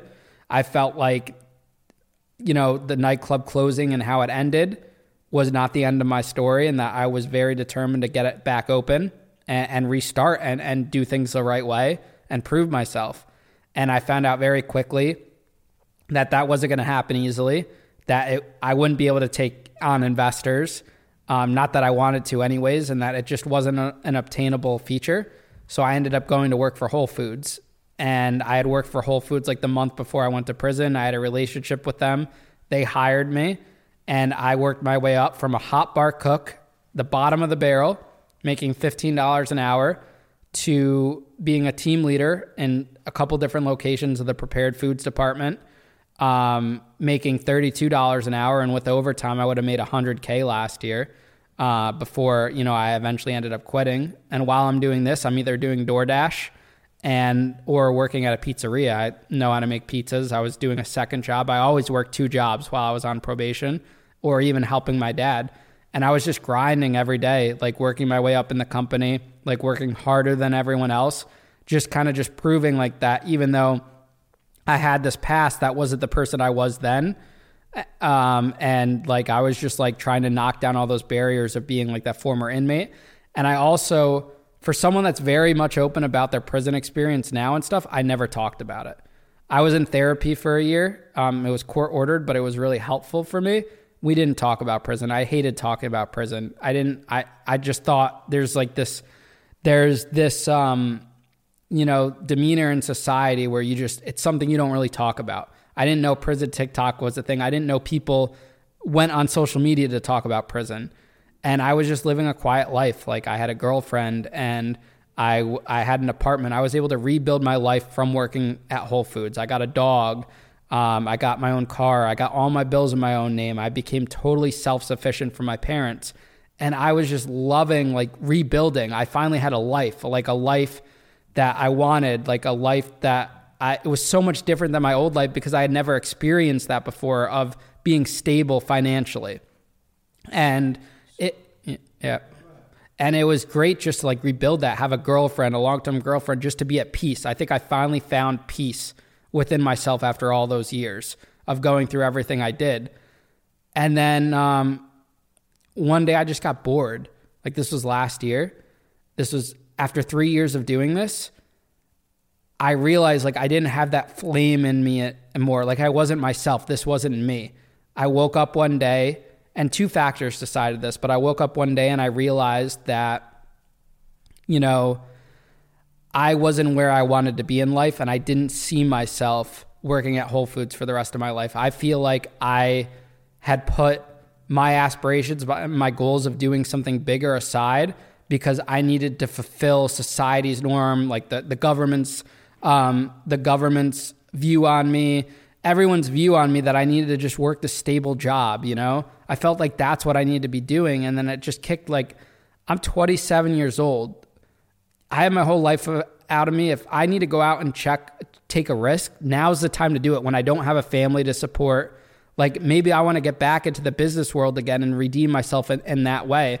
And at this point in time, I had an HBO documentary made about my life, which I never really capitalized on. I never built my social media from. Like it came out because I was so fixated that corporate life was for me, that this was my calling, the corporate world, and I was going to work my way up. And then, you know, that day came where I woke up and I realized this was not for me anymore. And also at the time I was interviewing for an MTV like dating type show where I would have to go away out of the country for 3 months. And the timing was good because I had just got off probation and, you know, things were really, it was the right time to do it. I just got my passport back. So that propelled me to quit too. I think had they never reached out, I never would have quit, but that jumped me. I went in, I put in my 2 weeks, I quit, and that TV show ended up not even working out. Okay. So you talked about how... All right. So you go from rebuilding a stable life to kind of flirting with the entertainment industry. You have an HBO documentary. You have a lot of notoriety within the community, but you said it wasn't fulfilling your bigger dreams and your bigger aspirations. So what was your aha moment that told you you wanted to pursue social media as a full-time job? I lived a quiet life while I was working for Whole Foods. I had the HBO documentary. I had Vice do a documentary that was on YouTube that blew up, but it's not like it gave me this instant spotlight that gave me hundreds of thousands of followers. Now, throughout these 3 years that I'm working at Whole Foods, we're quietly pitching my TV series or movie idea to producers and stuff, but it's not really going anywhere. The rights to your story. The rights to my story, because HBO didn't buy the rights, and I always believed, and the people that work with me believe, that there's something there on a storyline. It could be the next big series. And there's a lot of comparisons to me with like Anna Delvey and Billy McFarland from Firefest and the Tinder Swindler, and I'm the youngest out of that group. There's definitely a demand for that type of those crime stories. And I was talking to my good friend Mike Squires, who was like our video producer for the Tuxedo shows. And this was July of last year, of 2022. And he said, Ian, you got to get on TikTok, man. You know, you got to start telling your story. You need to put a flame on it. You got to pour gasoline on it to get it out there. Because at this point, I'm old news. You know, there's no current press on me. There's nothing. And that was a lot of feedback we were getting from these production studios. They were like, yeah, you know, the story's great, but we don't have the time right now, or we have other projects, or it's not there. So I set out to start telling my story on social media. I wanted to get it out there. I wanted to help the producers that were pitching it for me, give them some ammunition to give to studios. And so I started on Instagram posting, and then I started on TikTok, and then it just starts blowing up. I remember my 5th video did 1.2 million followers, 1.2 million views. And I just got into it. I started posting once a day, and that went to twice a day. And then eventually I started posting 5 times a day, seven days a week. And I'm experiencing this crazy growth. And at that same time, I quit Whole Foods, and go from having the stable life to it being very unstable. And you don't know whenever you make the transition from having a stable paycheck to not having a stable paycheck, that's what stops a lot of people from becoming entrepreneurs. And I think I got very comfortable with having a stable paycheck, that I didn't have like that grind. Like I had a grind, I had the work ethic, but it's a different type of work ethic. You didn't have to work 24 hours a day to make sure you knew how to survive and live. At Whole Foods, maybe you work like 15 or 16 hour days, but you're working for someone else. You're building someone else's dream. Tables turn where you don't have that guaranteed paycheck, and you have to grind every day for yourself, for what you have to do.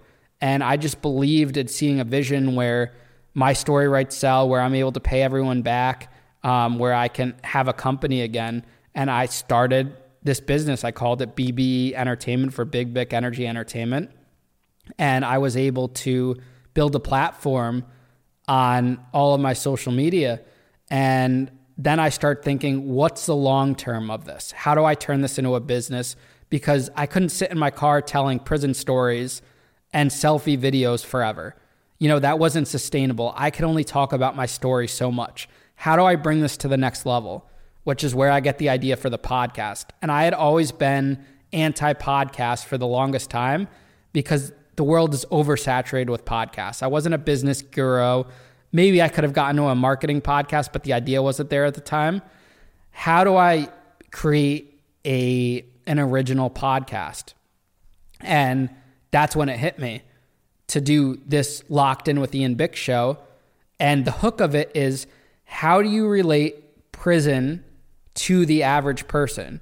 And you do that by taking an individual story that has gone through the absolute worst, like someone, say JD, addicted to drugs, JD DeLay, addicted to drugs, goes to prison, has his whole life screwed up, comes out of prison and is able to turn it around.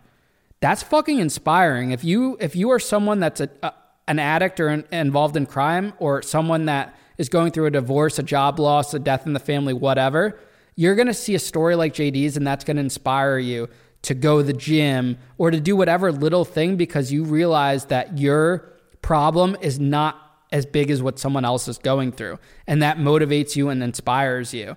So that's the message of the podcast. We finally had a message. Like, the hook is, we want to hear about the worst of the criminal justice system, what this person went through, but we want to hear what they did to overcome it. And that just motivates and uplifts people. And that's where I got the idea with Locked In. And then while we're doing this, while we're interviewing these people, the videos are going viral, the podcast is growing at a pretty fast rate.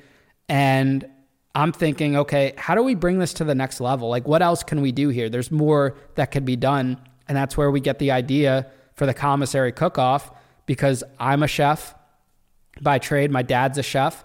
We have individuals who have went to prison before. Let's bring an entertainment aspect into this. The Locked In podcast, very serious. It's not supposed to be funny. Let's bring some funniness to this. And we come up with the idea for the commissary cook-off.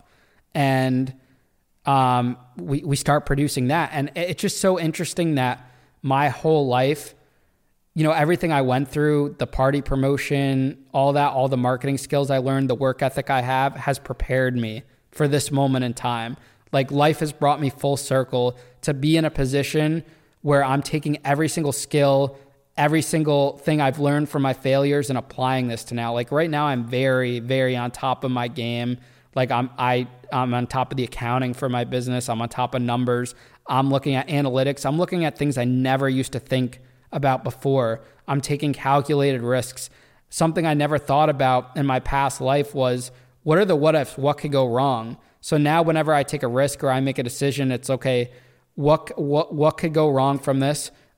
People that reach out, what are their intentions? Can they bring something to the table? I'm very cautious of who I let into my circle. I'm very strict with my personal life about, like, not necessarily dating at the moment, because I want to be so focused on my business. I'm trying to get a little bit of a better balance, like with having a personal life too. but I'm just like on grind mode, man. Like I got that flame back from where I was running tuxedos and the club of I'm going to do whatever it takes, obviously legal, but I'm going to do whatever it takes to chase after this vision, to chase after this dream, and put in that hard work to be successful. You've grown rapidly on social medias. It's clear that your obsessive work style is what has propelled you forward. I mean, posting 3 to 4 to 5 times a day, releasing 3 episodes of long form content a week, flying in guests from all over the world. It's been inspiring, and we're happy to be a part of it at Q29. And this is one of those moments, just like back in the tuxedo days or the party promotion days, that you're going to look back on and say, man, like, what was happening then? Like, who was that guy that all of a sudden hustled and brought a YouTube channel to, 25, 50K, 100,000 subscribers, getting paid to, professionally be, on social media. Last question. You were on the roller coaster of a lifetime back before you went to prison. Nightclubs, cars, women, exotic vacations, dangerous figures. You told your story. The superstar lifestyle, one might call it. And you've rebuilt your life now, but you're blowing up now on social media. And it's comparable to when you once were blowing up too, in the nightclub business. What other elements in your life are keeping you balanced, which is going to prevent you from ending up in a similar situation to the one that you ended up in? I think that when you're in the field I am right now and what I'm doing right now, it's very similar to what I was doing back then, because in essence, you are chasing that popularity. Like you want your videos to go viral. You want to... And you're on track to living that superstar lifestyle once again. You want to continue to grow. And yes, you have that like celebrity aspect to it. But I'm very cautious now in making sure that my purpose isn't to get to that fame. My purpose, like what drives me, what wakes me up in the morning, because like we all have bad days.